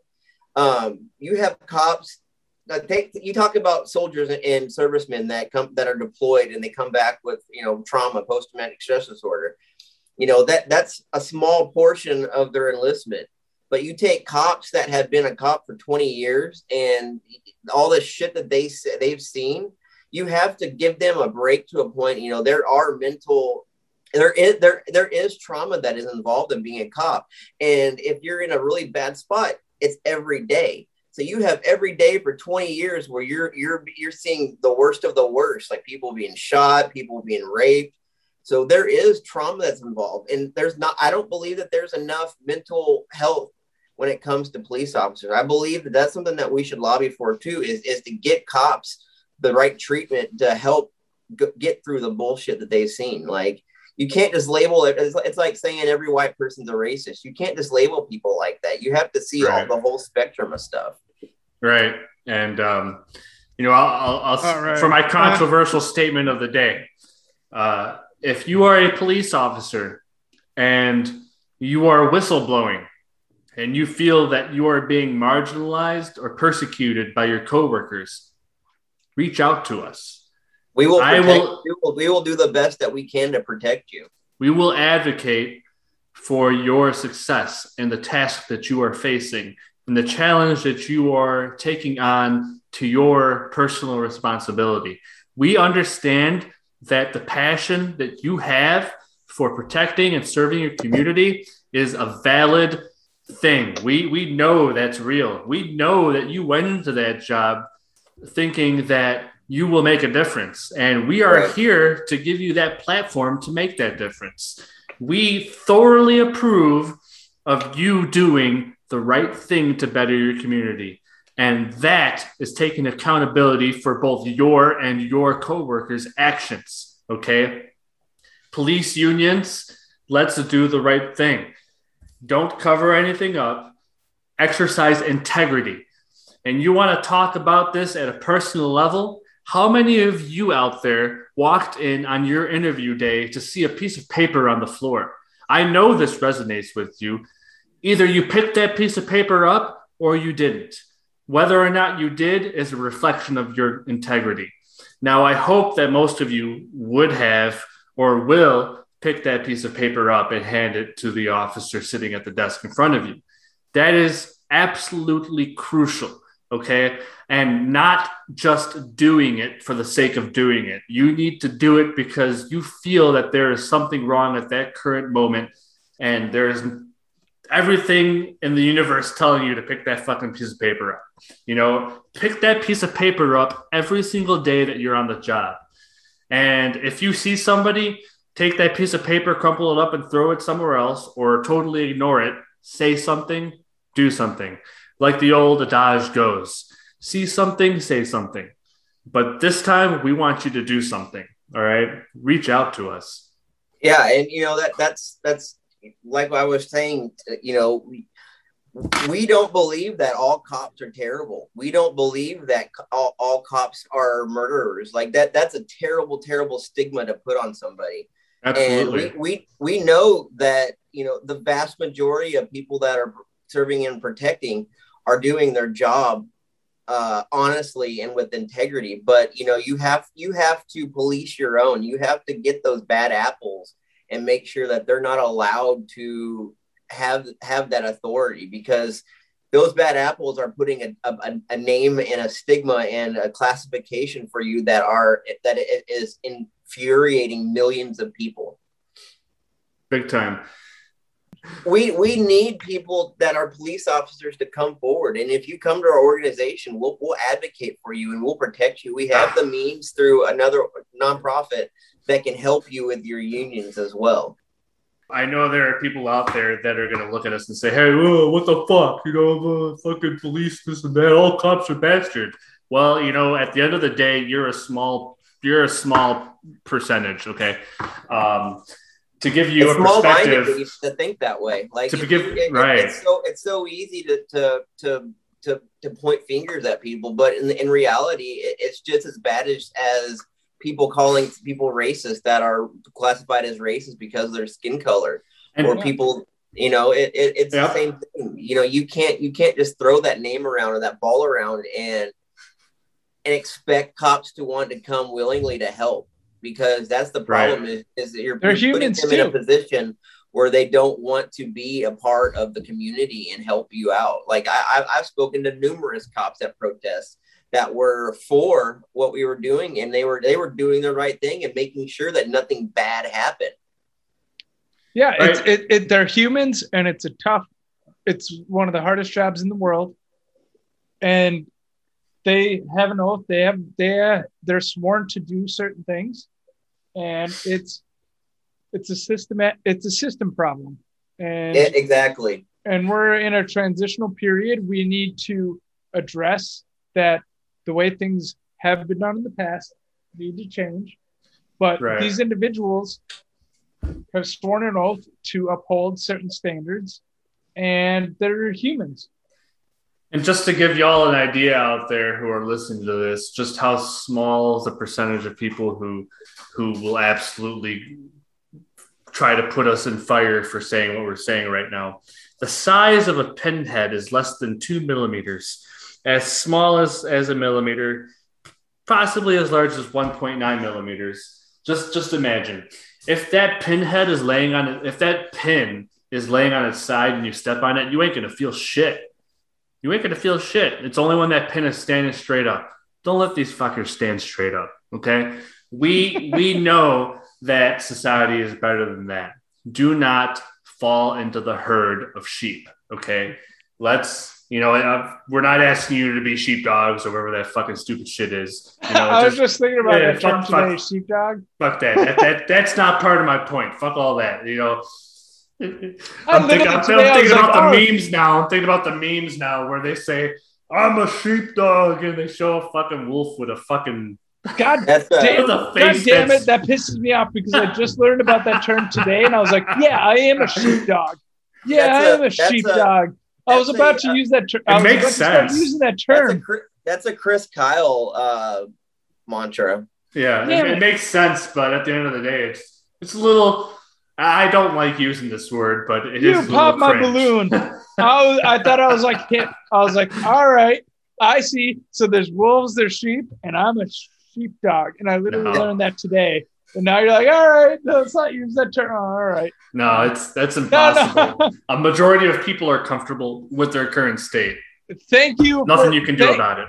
Thank you for stopping me from embarrassing myself and going out into the world and trying to say that I'm a sheepdog because I heard that term today. We've all embarrassed ourselves at some point or another. I don't need to beat a dead horse and tell my story again. Yeah. I was about to walk around with piss off. I was about to be the emperor with no clothes. Pissing on stage, trying to play the fucking violin. I was like, yeah, hey guys, I'm a sheepdog. Have you heard it? You probably don't know what this is, but I'm a sheepdog. You guys are sheep and you guys are wolves. I'm the sheepdog. I'm a sheepdog followed by unintelligible screaming and screeching. Well, I'm glad I learned about this phrase today, and you stopped me from embarrassing myself with it all in one day. Thank you, sir. And for all of you out there who call yourself a sheepdog, just know I love you just the same. That's serious. I love them all the same. For real. I love the idea of a sheepdog. I love it. But again, as soon as you put a label on yourself, then you're doomed. You're doomed. I abhor labels personally. The world should label you. You shouldn't label yourself ever. Whatever it is. If you get into all these new ways of addressing people, gender neutral pronouns, it's like, dude, that's not up to you. The world labels you. You do not label yourself.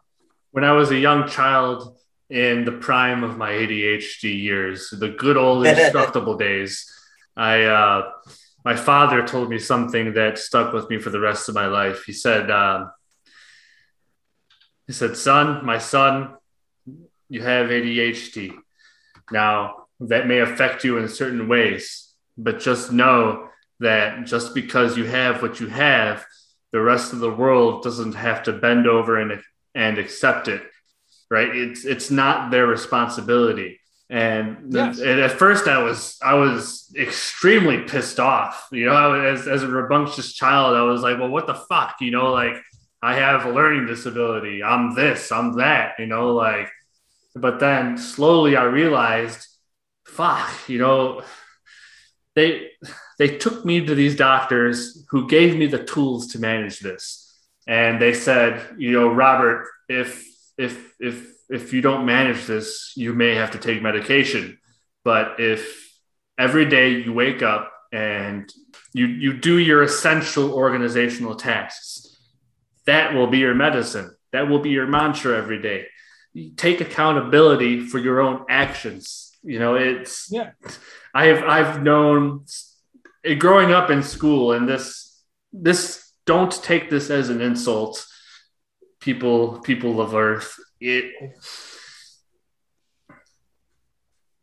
need to take accountability for your own shit, because if you don't, then you're the only one that's going to be there to answer for it.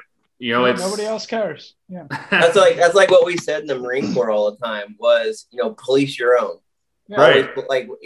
Take care. We didn't, that's how incidents didn't happen. And that's how, if you did something fucked up, it got handled in house and nobody ever knew about it, police your own. Yeah. Right. But first of all, what's it like to have a father figure? Well, it's a little confusing. For me, it's confusing because I'm adopted. And I found out on my own that I was adopted. All right. Yeah. By looking through my parents' paperwork. No, I'm not ashamed to talk about it. I'm not embarrassed by it. It definitely was an experience. But when did you find that out? I found that out at a young age. I would like to say that I was over where I grew up, we called it junior high, which is junior high. Okay, 6th, 7th, so that's not that young. That's not that young. Damn. So I was looking through one of my mom's job applications, and she was applying to a place that she had worked at before. And she stated that her reason for leaving was that she adopted a child and she needed to spend more time with You're like, child. Who did she adopt? I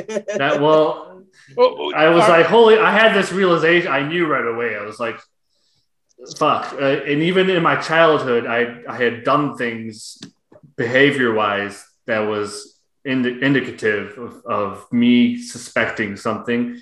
I had always when I was a very small child, I did this thing where I was like, oh, well, I called it the planet Coyote. I'm from the planet. Oh, really? That's so interesting. I would say really that I'm from the planet Coyote, and I speak this language, and my people are different than you. That's wild. I had no idea. I had no idea of the true facts of the situation. I think it's wild too. That's so interesting to me. Like, you really you knew? Are your parents crackers? Are they? No. Okay. No, they're both Mexican. Both Mexican American. I am. They're and you're Mexican American? Yeah. Yep. Okay. I'm Mexican American. And they're from Mexico, from Jalisco, and from Ciudad de Mexico. So were your birth parents, were they like actual like immigrants, or were they? Yeah. Okay. Yeah. They had too many children, and they made the conscious decision to put a child up for adoption, which I commend them for. That to me, that's a million times better than neglecting your children and being a piece of shit that just doesn't that takes that's hard. That would be I couldn't do that. So that's a very hard decision to make for the good of the child. And that's as American as you can get as a story, because absolutely not every single person who came to America left something to start something new. That is the quintessential American story. That is, you cannot get more American than that situation. And I turned right around and I said, Mom, it's okay. You don't have to freak out about it, because I still love you. You're my mom, and as my dad, you're my dad. That was important to me, to let them know that the fact that I found out by myself doesn't mean that I'm found out on your own. Them. Oh yeah, definitely found out on my own. You were looking to... Right. But even before that, you still had this like semi. I knew something was wrong. I knew not wrong, but I knew something was off. I knew I didn't quite fit in there, and that's just my primal instincts kicking in. That's like a under the surface like instinct. I think about that all the time. It's like, how the fuck did I know? Yeah. It's a mind fuck in and of itself. That's and then you created this whole story around it. Right. To cope with it. To cope with it. But I mean, what other, like, if you're going to create that's every story that's ever been invented is a coping mechanism of some sort. Yeah. Like Animal Farm, 1984. Like, these are coping mechanisms. Or, beautiful stories like, Titanic, where, women get to live out their fantasies where they have a romance and then the person dies right away. Right. But I guess that's... Sorry, go ahead. No, go ahead. I was going to say, I guess that's why I have a strong... I have a strong initiative that I hold personally to... The first thing I did with Care for Ohio was decide to help Mina's foster closet, because they help those who are foster parents, kinship guardians, but ultimately that system that they've created helps the children, and that's what's most important, because the fledglings are going to be our future. We need to focus on the new people. We need to give them everything that we can. And I hate to say it, but we're not the greatest country in the world if we have such terrible statistics on child poverty nationally. I talked about earlier. It's I think pretty fucked up. But I think it's like, because you do have, similar to me, you have these very strong beliefs that are both libertarian and social. Like you have these strong left and right pillars that you speak towards. And that's actually what libertarianism is all about. We are socially liberal and financially conservative. We embrace all aspects of American culture, and we truly believe and advocate for the American people to be able to carry out to be able to live the life that they need to live personally. It's not about us trying to get into office to make you do this or that. It's about us trying to get into office to be able to say, hey, we get it. You need these things. Why don't you go and do this over there in your personal space like you've already been doing? Let's be honest about it since the inception of the United States. Yeah. And leave your neighbors alone because they're not affecting you. Your neighbors paying their mortgage and paying their taxes has no effect on your beliefs whatsoever. Their beliefs, if you disagree with them, just say that and walk away. If they choose not to walk away, then that's on them. Be the change you want to see. And the change you want to see is people leaving you alone to believe in what you want to believe in, or it's you getting out into your community and making a difference. And those things are quintessential to establishing a proper society. You have to be able to coexist with your neighbors. And by and large, I feel that's what most people are already doing, but there are a small percentage with a fucking megaphone, going back to my pinhead analogy, stepping on a pinhead, that are somehow raised up and funded to say what they need to say on a large scale. Yeah. I mean, I work in media. I understand how they can divide things, but the way both of you guys look at society and politics, it's a sophisticated way of looking at things in general. And like you said, I think most people can have that sophisticated outlook, but in the mass media era of television,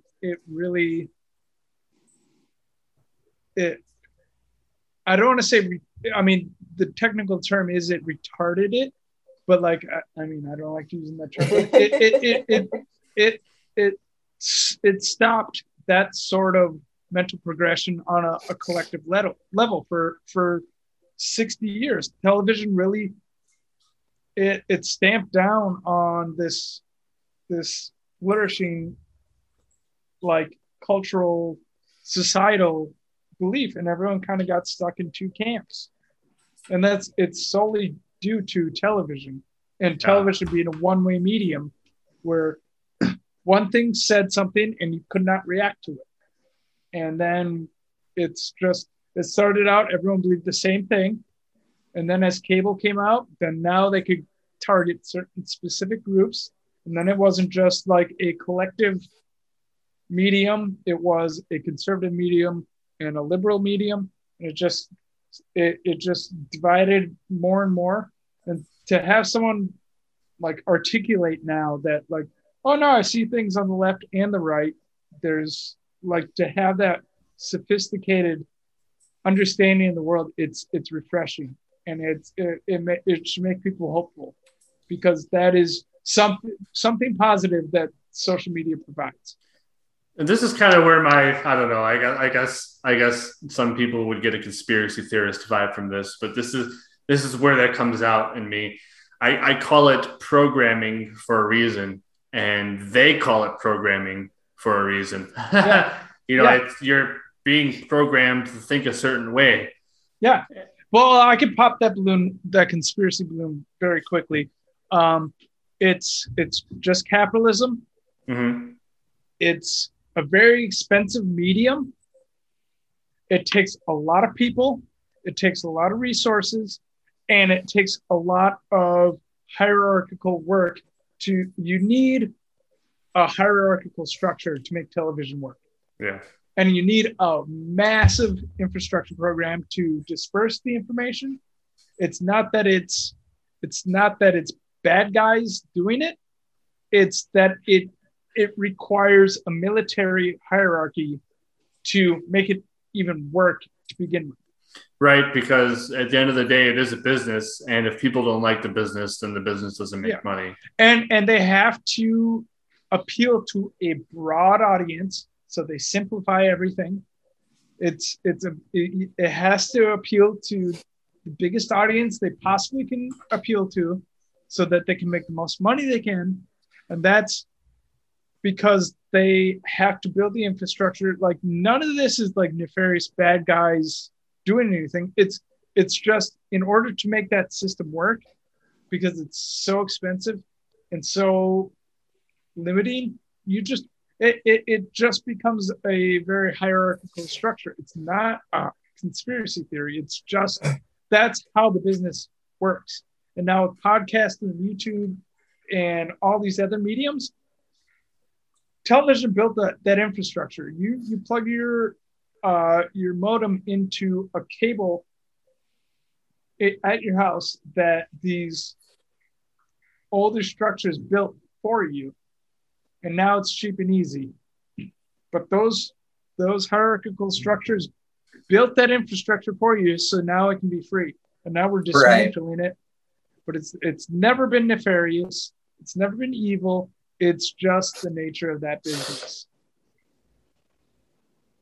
And like we talk about all the time, the medium is the message. And now we are, as a society, we're forming this new medium of streaming and online and at your fingertips news and takes from everybody. And, we're being inundated from all different directions. And it's a new way to get your message out now, like, YouTube and TikTok and all those different platforms are overtaking the mainstream media views. Yep. Like they're taking over it. Yep. Yeah. I mean, I've worked in television for well over a decade now, and it's the new metric that came out was, it used to be like how many views, blah blah blah. There's a lot of very specific statistics, and then it because of this new medium, it got so broad where it was like the metric now is so broad they call it just eyeball hours. Really? How many eyeball hours you have? How many hours is eyeballs on your device platform? Or phone? Yeah, and they're like, I sat in with the vice president of my old company, and she was like, I was like, what's the issue? Like, because television is dying right now. And I was like, So what's the problem? And she was like, eyeball hours. And then she explained what that was. And I was like, so who are we competing with? She's like, video games, YouTube. She was just like, it's not even, we're not competing with something that's similar to us. We're competing with things that are completely different than what we do. It's angry, back then it's Angry Birds, it's Call of Duty, it's Twitch, it's Reddit, like it's eyeball hours. You can't even define what the parameters are at this moment. So all you can define it as is like how many minutes and hours people are looking at your content. Right. Where before it was like CBS or NBC or CNN. Like those were the dangers. Now it's just flatlined eyeball hours. And that's a pretty extreme take that, it's true though. Like, but it's wild that that's where we're at in society is the amount, because, they have metrics on your phone that can tell you how much how much you were looking at your screen today and yada, yada, yada. And it's overwhelming. Like you look at it, you're like, holy shit, I spent 8 hours on my phone today. Yeah. Yeah. And all that. I mean, we are the product. We're not the consumer anymore. It's wild. I like that we're able to have this medium though, where we can speak differently on different platforms like what we're doing tonight. Yeah, this is unprecedented in human history. It's unbelievable. And it's great. And we're gonna have, you know, a couple hundred or 1,000 viewers hear everything we have to say. And it's I don't know, it's crazy to look at it that way. Yeah, just imagine if we showed up, like, say we get 100 viewers. Could you imagine going up on stage and talking to 100 people? Right. That would be crazy. And yet that's statistically probably what's going to happen with this podcast. We might get 100 viewers, and that is crazy. That's insane. That's a lot of people. Too many people. It's a brave new world. It's bad and it's good, but I'm happy to exploit it as much as I can. It's the only way we're going to be able to keep our message out there. Yeah.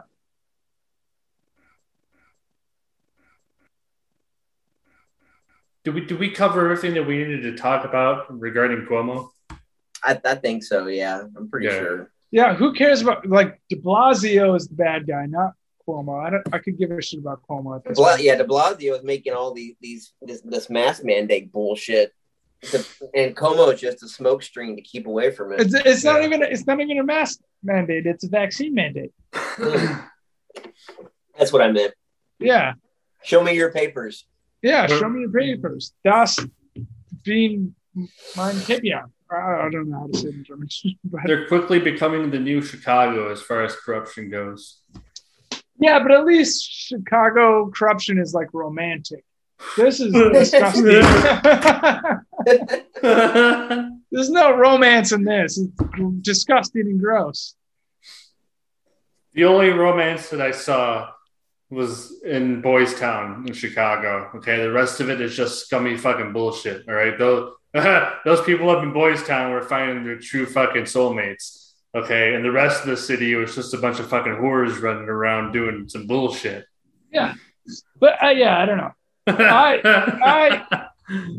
I'm so pissed off about this. Like, it's I can't even describe it. Like, I am pro-mask. I'm pro-vaccine. A mandate is this is the first step into what the Bush era, Rumsfeld and Cheney were always planning all along. Like, since 2002, I've been waiting for this moment to take place.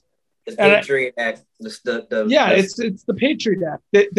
They set it up, and I've been saying it since I was a freaking little 15-year-old kid. I was like, they're putting all the pins in place, and then they're gonna knock it down one day. And God damn it, they knocked them down.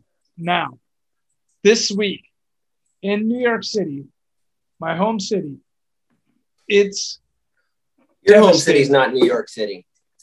Well, it's my home now. Brooklyn Park. You live in Brooklyn, but you grew up in Brooklyn Park. Look at your belly. You're getting chubby, buddy. Shots fired. All right, Where'd he go? Where'd he go? He's down there doing crunches he's going now. To do sit-ups.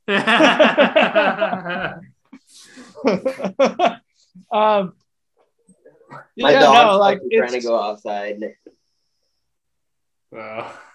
It's not as bad there as it is. No, it's not as bad as it looked. I think it was the lighting angle, but you're still getting a little bit there. I'm trying to get to the, like, this whole dad bod thing is a real existence. Like, it fucking happened, man. Yeah. I think what's the saying in college? You're freshman fucking 20. I think I took on 15. Freshman 15. I think I took on like a freshman 45 or something. I don't know. I can send you photos of me. I literally gained 45 pounds my first year of college. I was a balloon. Yeah, no, I gained 45 pounds, and like it was always I was always able to make friends very easily in high school or in high school, middle school. And then I gained all this weight and moved somewhere new, and nobody wanted to become my friend. And I was like, fuck.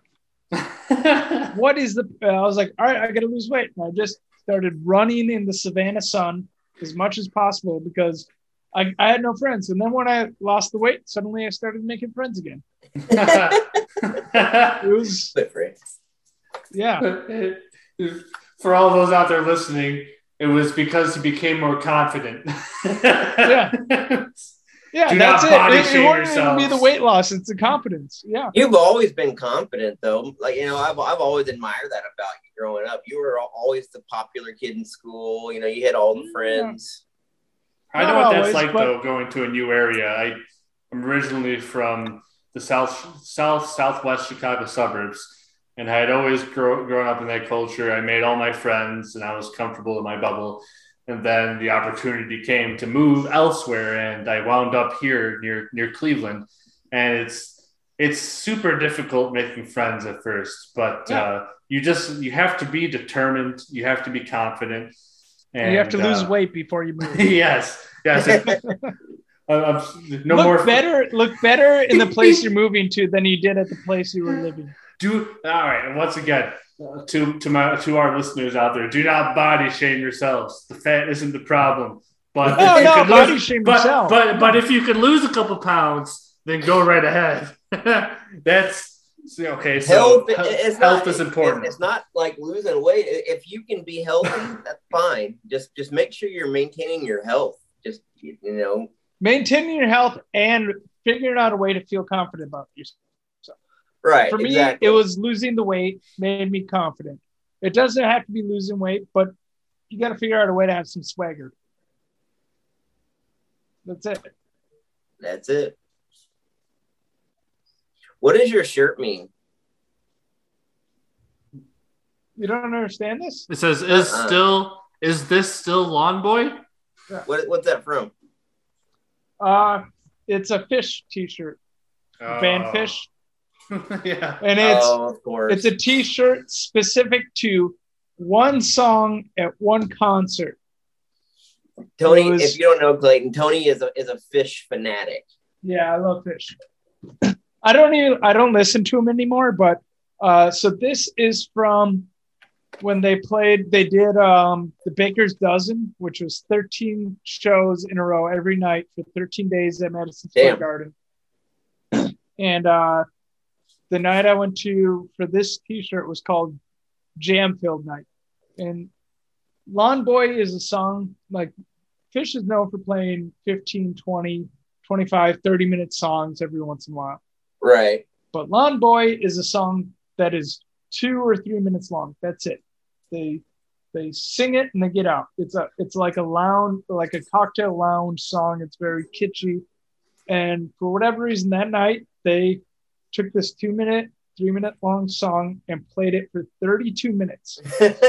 Just everybody was asking, is this still Lawn? I get it now. Yeah. And like literally, because like it started out Lawn Boy and then it kind of drifted into all this jazzy stuff and then it moved on to it just kind of ran the spectrum. And then they eventually, like, people were just kind of saying, is this still Lawn Boy? If it wasn't for Tony, I would have never heard of Fish or Tony Anastasio ever in my life. Yeah. And I'm not a huge Fish fan anymore, but they're are they still making new albums? They're playing right now. No shit. Georgia. They're playing right now Alpharetta, Georgia. That is a group of musicians who are committed to the cause.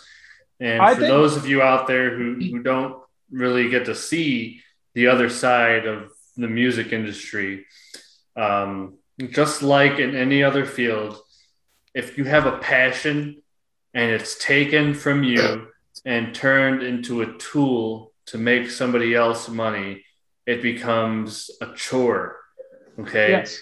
And Fish is one of those bands who goes out there and says, fuck, this ain't no chore. This ain't no job. This is just the shit I got to do today. It's Preach. fucking, it's like what I do after lunch, it's, some people sit down after lunch and they go back to work, or they go back to cleaning, or they go back to working on their race car, or whatever the fuck it may be. If that's what satisfies you, whatever it is, that's your passion. Nobody can take that from you. Don't let somebody come along and fucking ruin that shit for you.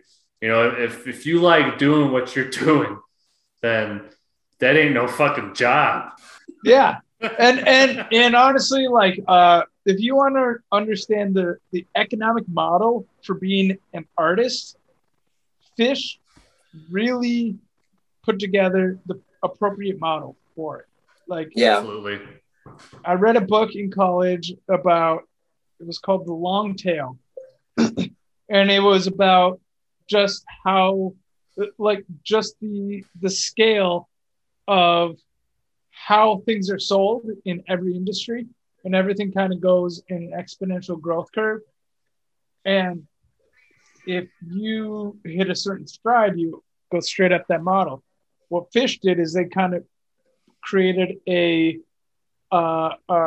ecosystem that fed off itself, with t-shirts, with live, like recording every one of their live albums or live shows, selling their live shows at like $30 a piece for people to watch at home. I almost spent $30 tonight to go to watch Phish on YouTube. So they're marketing their ass off then. Yeah. It's the model that everyone is adopting, but Phish was really led the way in this sort of ecosystem that kind of feeds off of itself. And then you sell the stupid t-shirts, where you don't just sell a t-shirt for your band, but you sell a t-shirt for, or the tour you're on, but you sell a t-shirt for a song at one show. Like, it becomes that niche at a certain point. And that's what memes are. I know that the Pixies are playing live too, and I'm trying to get tickets up in Dallas to go see them. They're one of my favorite bands. Pixies are great. Yeah. One of the best shows I've ever been to at the Excel Center in St. Paul. I like the Minnesota. It's a good venue. Yeah, we had such shitty venues in Minnesota growing up. Metrodome. Yeah. And now, like, everything's beautiful. The new Viking Stadium, the new Twins Field, and then Excel Center's fairly new. It's 15, 20 years old. That's the only one I've seen. I have not seen the new ones. I've seen it, but I haven't gone inside the new Viking Stadium. It's the bands that stuck with me over the years, especially I'll mention one, and I actually went to their final show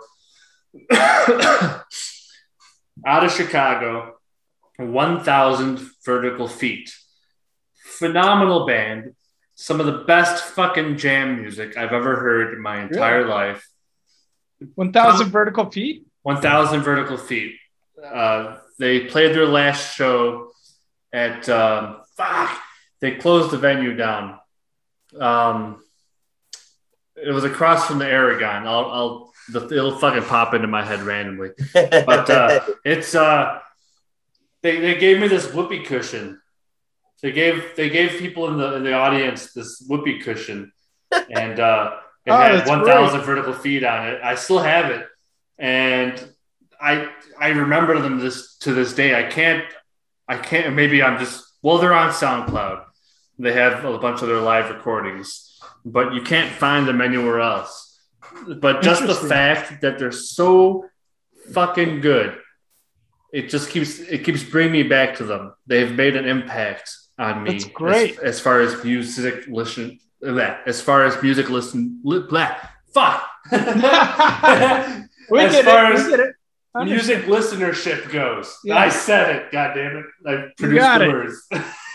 I actually made when I finally heard about SoundCloud, I was like, all right, I'm gonna make some. I made 2 songs and I just posted them on SoundCloud.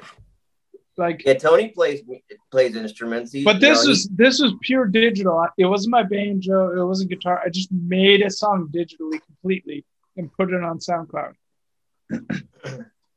Tony was who got me into playing guitar, actually. I know you tried. You tried to be like me for a minute. For a long minute. And I tried to be like my cousin David from California. Like that's how it goes. Yeah. You just it's a disease. It's a disease of being cool. Like, you just see someone who's cool, and you're just, God damn it, I got to be that guy. Yeah. Yeah. My cousin David, he was super cool. He had long hair. He played music. He was a super hippie. At Tony's graduation party, he had his band play. They played White Stripes stuff. Yeah. We now I play banjo, but the songs I put on SoundCloud, it's more like it's all digital shit. Okay, but it's just to fuck around. You know, one of the bands that I've always liked that I've stuck with for years and years and years is Modest Mouse. Yeah, I know. No, I like Modest Mouse. What were they called before Modest Mouse? They were something else before that. I now that you ask me, I can't remember. But but they've been around for a while. They're dope. Yeah, since like the early 2000s or 1998, I think. Yeah, because I knew them before they were Modest Mouse because of the hippie girls I used to hang out with, and then Ugly Casanova. Yes, yeah. I used to listen to burnt CDs of Sublime, Ugly Casanova, and Atmosphere. Because he's from Minnesota. yeah, and just these hippie chicks that I would just drive around and smoke weed with. It was that was your crowd in high school. Like that was like when we grew up there. Like that time frame, being a hippie was cool. Yeah. We were caught in the 60s nostalgia. Like I didn't like any of the modern music when I was in high school, and when I was I hated it. Like Tony got me into Tony's who got me into Led Zeppelin. Like that's my favorite band all time. Led Zeppelin, Jimi Hendrix, the Doors, Grateful Dead, yeah, all those guys. You know, that's what I listened to in high school. I didn't listen to the bullshit music that was coming out. Yeah, I remember after 8th grade, going from middle school to high school, one of my friends, he was like a super funny kid who was really cool with all the older kids. He just pulled me aside one day and he's like, hey, we're going into high school. It's not cool to listen to hip hop or punk or anything in high school. What you need to listen to are the Doors, Led Zeppelin. And he just gave me a list. And then he gave me a stack of CDs. He's like, you have to listen to these over the summer. So I was like, okay. And so I just kept playing them until I liked them. And then when I went into freshman year of high school, I was obsessed with these bands. And it was all because one of my friends was like, dude, my brother, he's in 11th grade. You've got to be cool with these bands. Like, you got to know these bands. Exact same story from me too. Like, not even like from you, but like, you know, when I had friends in high school or in middle school, like they had their older brothers that were like, you know, they were all a bunch of hippies. And so to be cool, you know, that we started, you know, listening to all that crap. And I would talk shit about rap and hip hop and all that. Like that was like my thing is like hip hop, rap is crap. And thankfully Jeff was cool with that because he fucking hated rap. Yeah. Of course he would be. But he was hair metal. What about you? What were you listening to? Did you make a transition into high school with your music? Me? Well, musically, I listened to Insane Clown Posse, weren't you? Oh, fuck no. I can appreciate their music as a music appreciator. However, I was all over the map. When I was just entering high school, I was listening to artists such as Armin van Buuren, Amon Tobin, stuff like total nerd. Trust me. That's what I like now. Though. I didn't even reach my prog rock stage yet. Okay, so let's hold on. Okay, yeah, you didn't get into Yes and Jeff.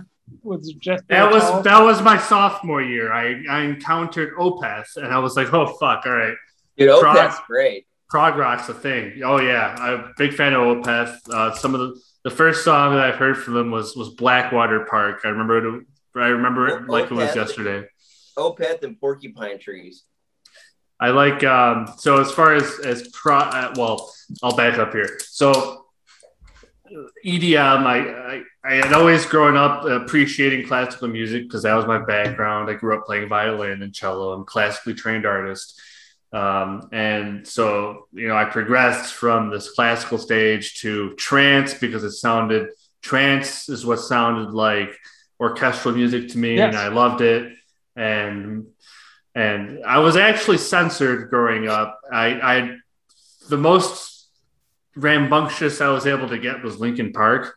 And tell me about it. But I had also discovered other artists during that time, unbeknownst to my parents, such as Limp Bizkit. Oh yeah. Family Values Tour '98. I went to that shit.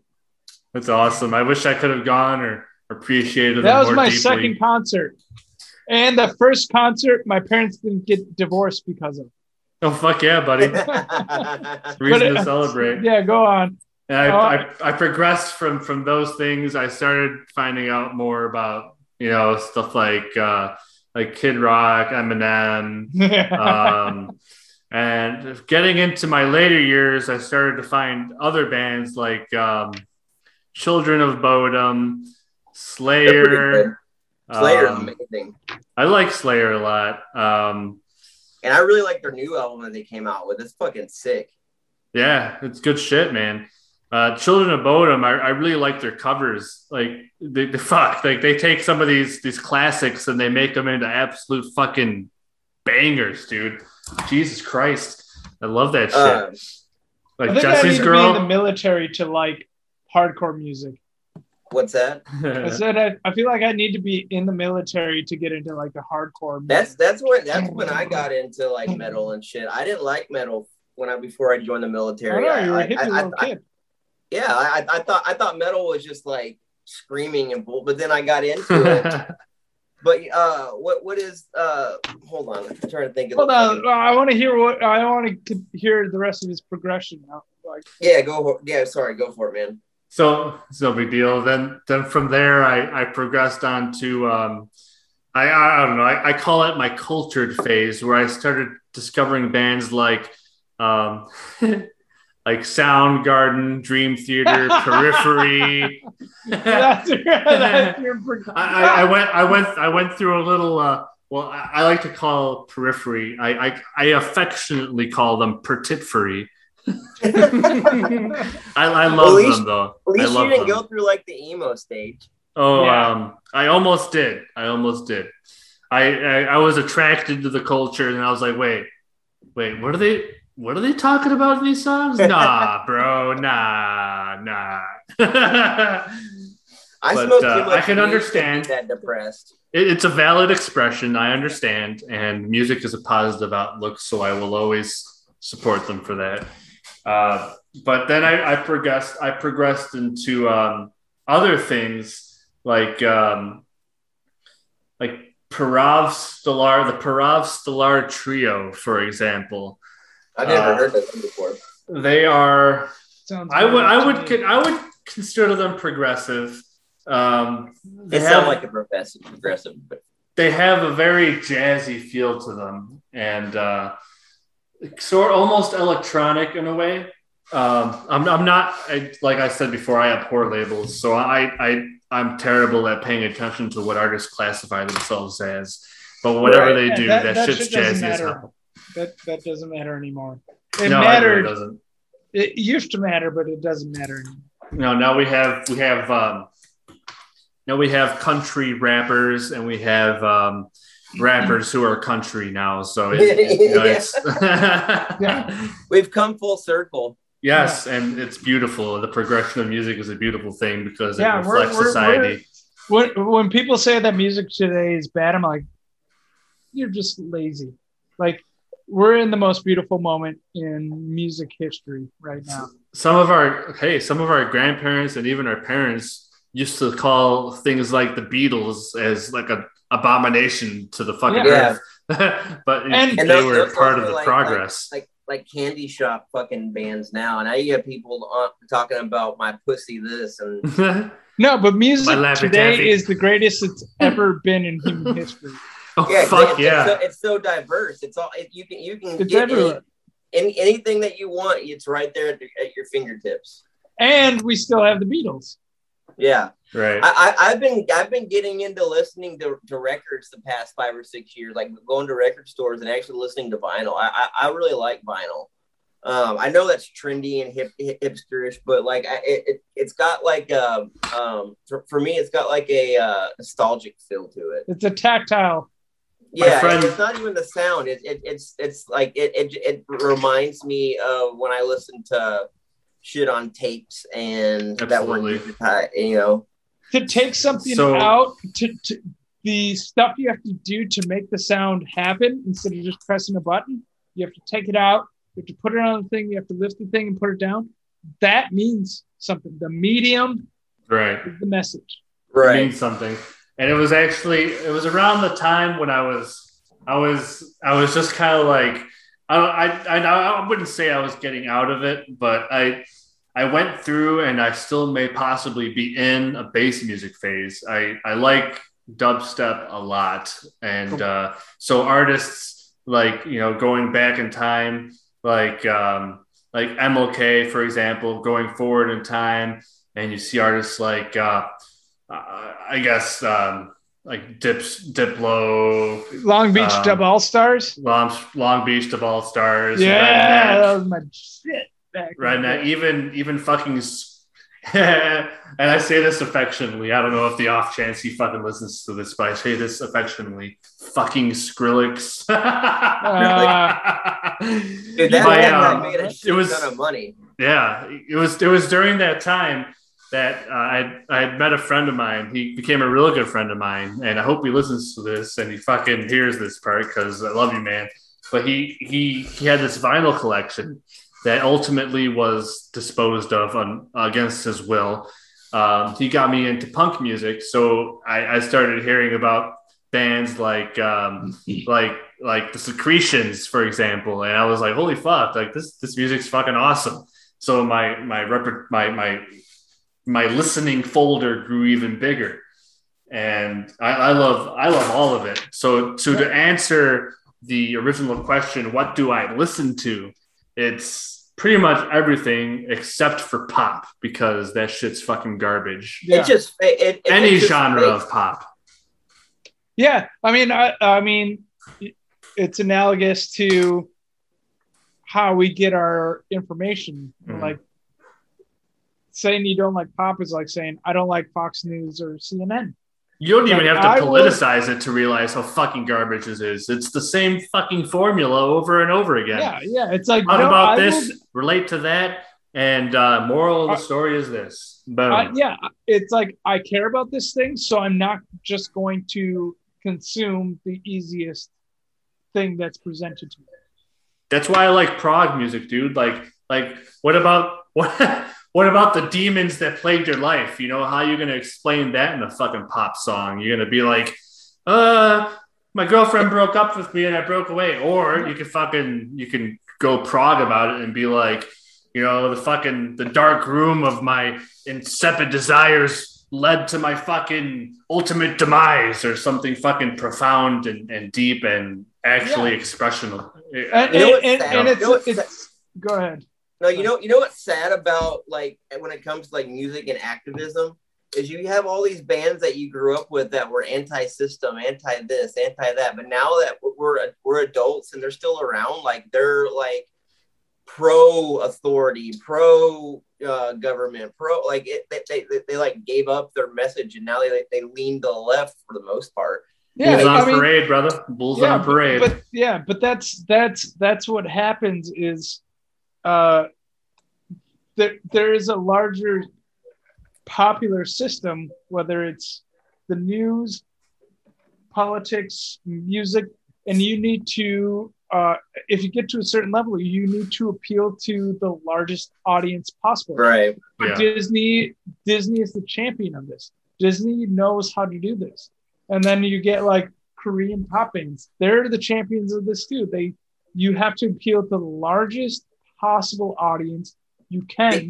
It became about money instead of hook it. fighting. Yeah, definitely. But I do think when it comes to like techno music and DJ music and stuff, I used to hate that stuff. But what I've come to realize with that sort of way of making music, that is the OG way to make things. Absolutely. Like that is someone who's doing like DJ music. That's a composer. That is Beethoven. Yep. That is Mozart.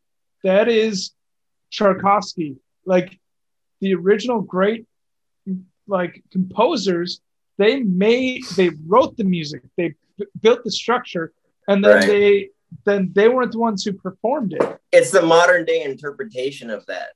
Right. Yeah. And where it was an orchestra before, the orchestra is the computer now.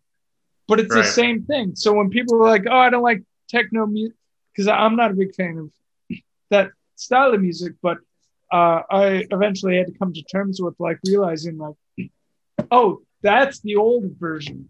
Right. Like having a band and only 4 people playing the music and that's the new way to do things. Like a DJ is doing the old way of music. The old way of music is you sit down, you write it, and then something else plays it for you. You don't need the people anymore. You have the device on with But the original musician didn't play their music; they wrote it. Right. That's a very solid. I never thought about it that way.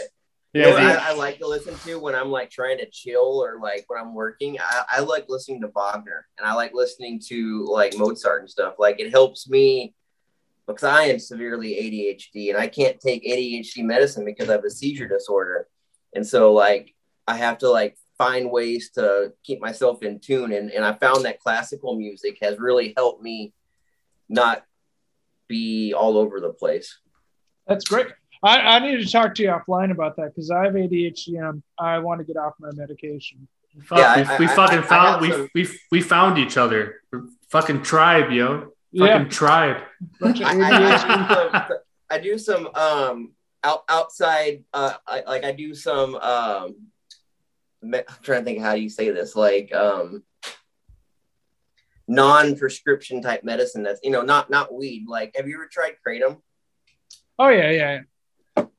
Like I take kratom in the morning when I wake up, and it helps me like fucking get up and kick my ass into gear. Yeah, it's weird because it's associated with the receptors that opium does, but it's more of a coffee, but it's a coffee family plant. For me, it focuses me. It like calms me down and gets my mind like in a more narrow view where I can like focus on individual problems, because that's something that I've had a really bad issue with, is conflating all these problems and making them out to be much bigger than what they really are. It really is a miracle drug in some senses, because it kind of cuts through it like all these other forms of drugs. Kind of, they have these ups and downs that like really make it not a functional thing, but kratom kind of keeps it in the middle. It's an interesting drug. I think I don't even like calling it a drug. It's an interesting supplement. I really like it.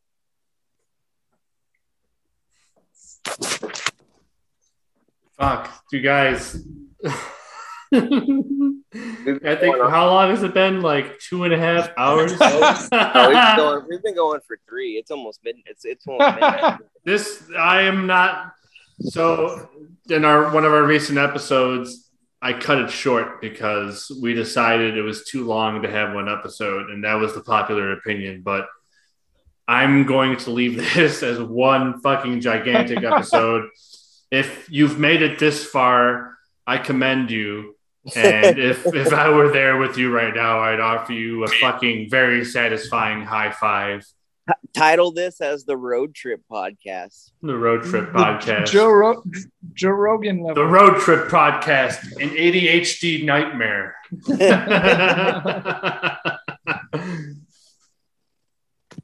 Oh, God. We did it. 3 hours. Goddamn. That's a long time. The fucking Goon Squad super episode. Episode. I think we're going to have to wrap this up. What do you guys think? You all want to say something else? You're the boss. I'm just here for No, I think I have definitely have more time, but I think I'm going to wrap it up. No, I said I had a great time. I enjoyed our discussion thoroughly. Hell yeah, Are you man. peeing right now? Me? What's up? Yeah. No, I'm letting my dog outside. Oh. That's disappointing. I thought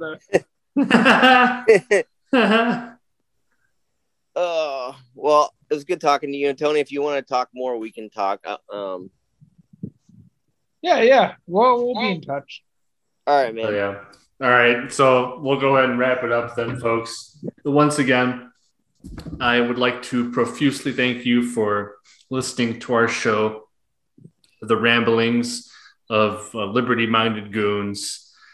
And like as I said earlier, if you are a whistleblower and you're speaking out and your coworkers or the institution or somebody is persecuting you, minimalizing you, stressing you out, whatever it is, come to us. We'll give you a platform to speak. Make your bed when you wake up. Eat your breakfast, eat your Wheaties, eat your spinach so you can be big like Popeye and drink that motherfucking water. So my name is Clayton Moore. You can find me on Twitter at I am Clayton Moore. I'm Uncle Tony. And you can find me at Tony Seltzer 13 on Instagram. And that's the only way you can find me. I'm Trent Ortner. I'm on Twitter. You can find me at Trent Ortner, or you can find me at Caucus Redacted. And you can find us on Twitter at the Goon Squad PR. Peace out, everybody. Thanks for checking in, and we'll see you next time. Adios. Peace. Peace.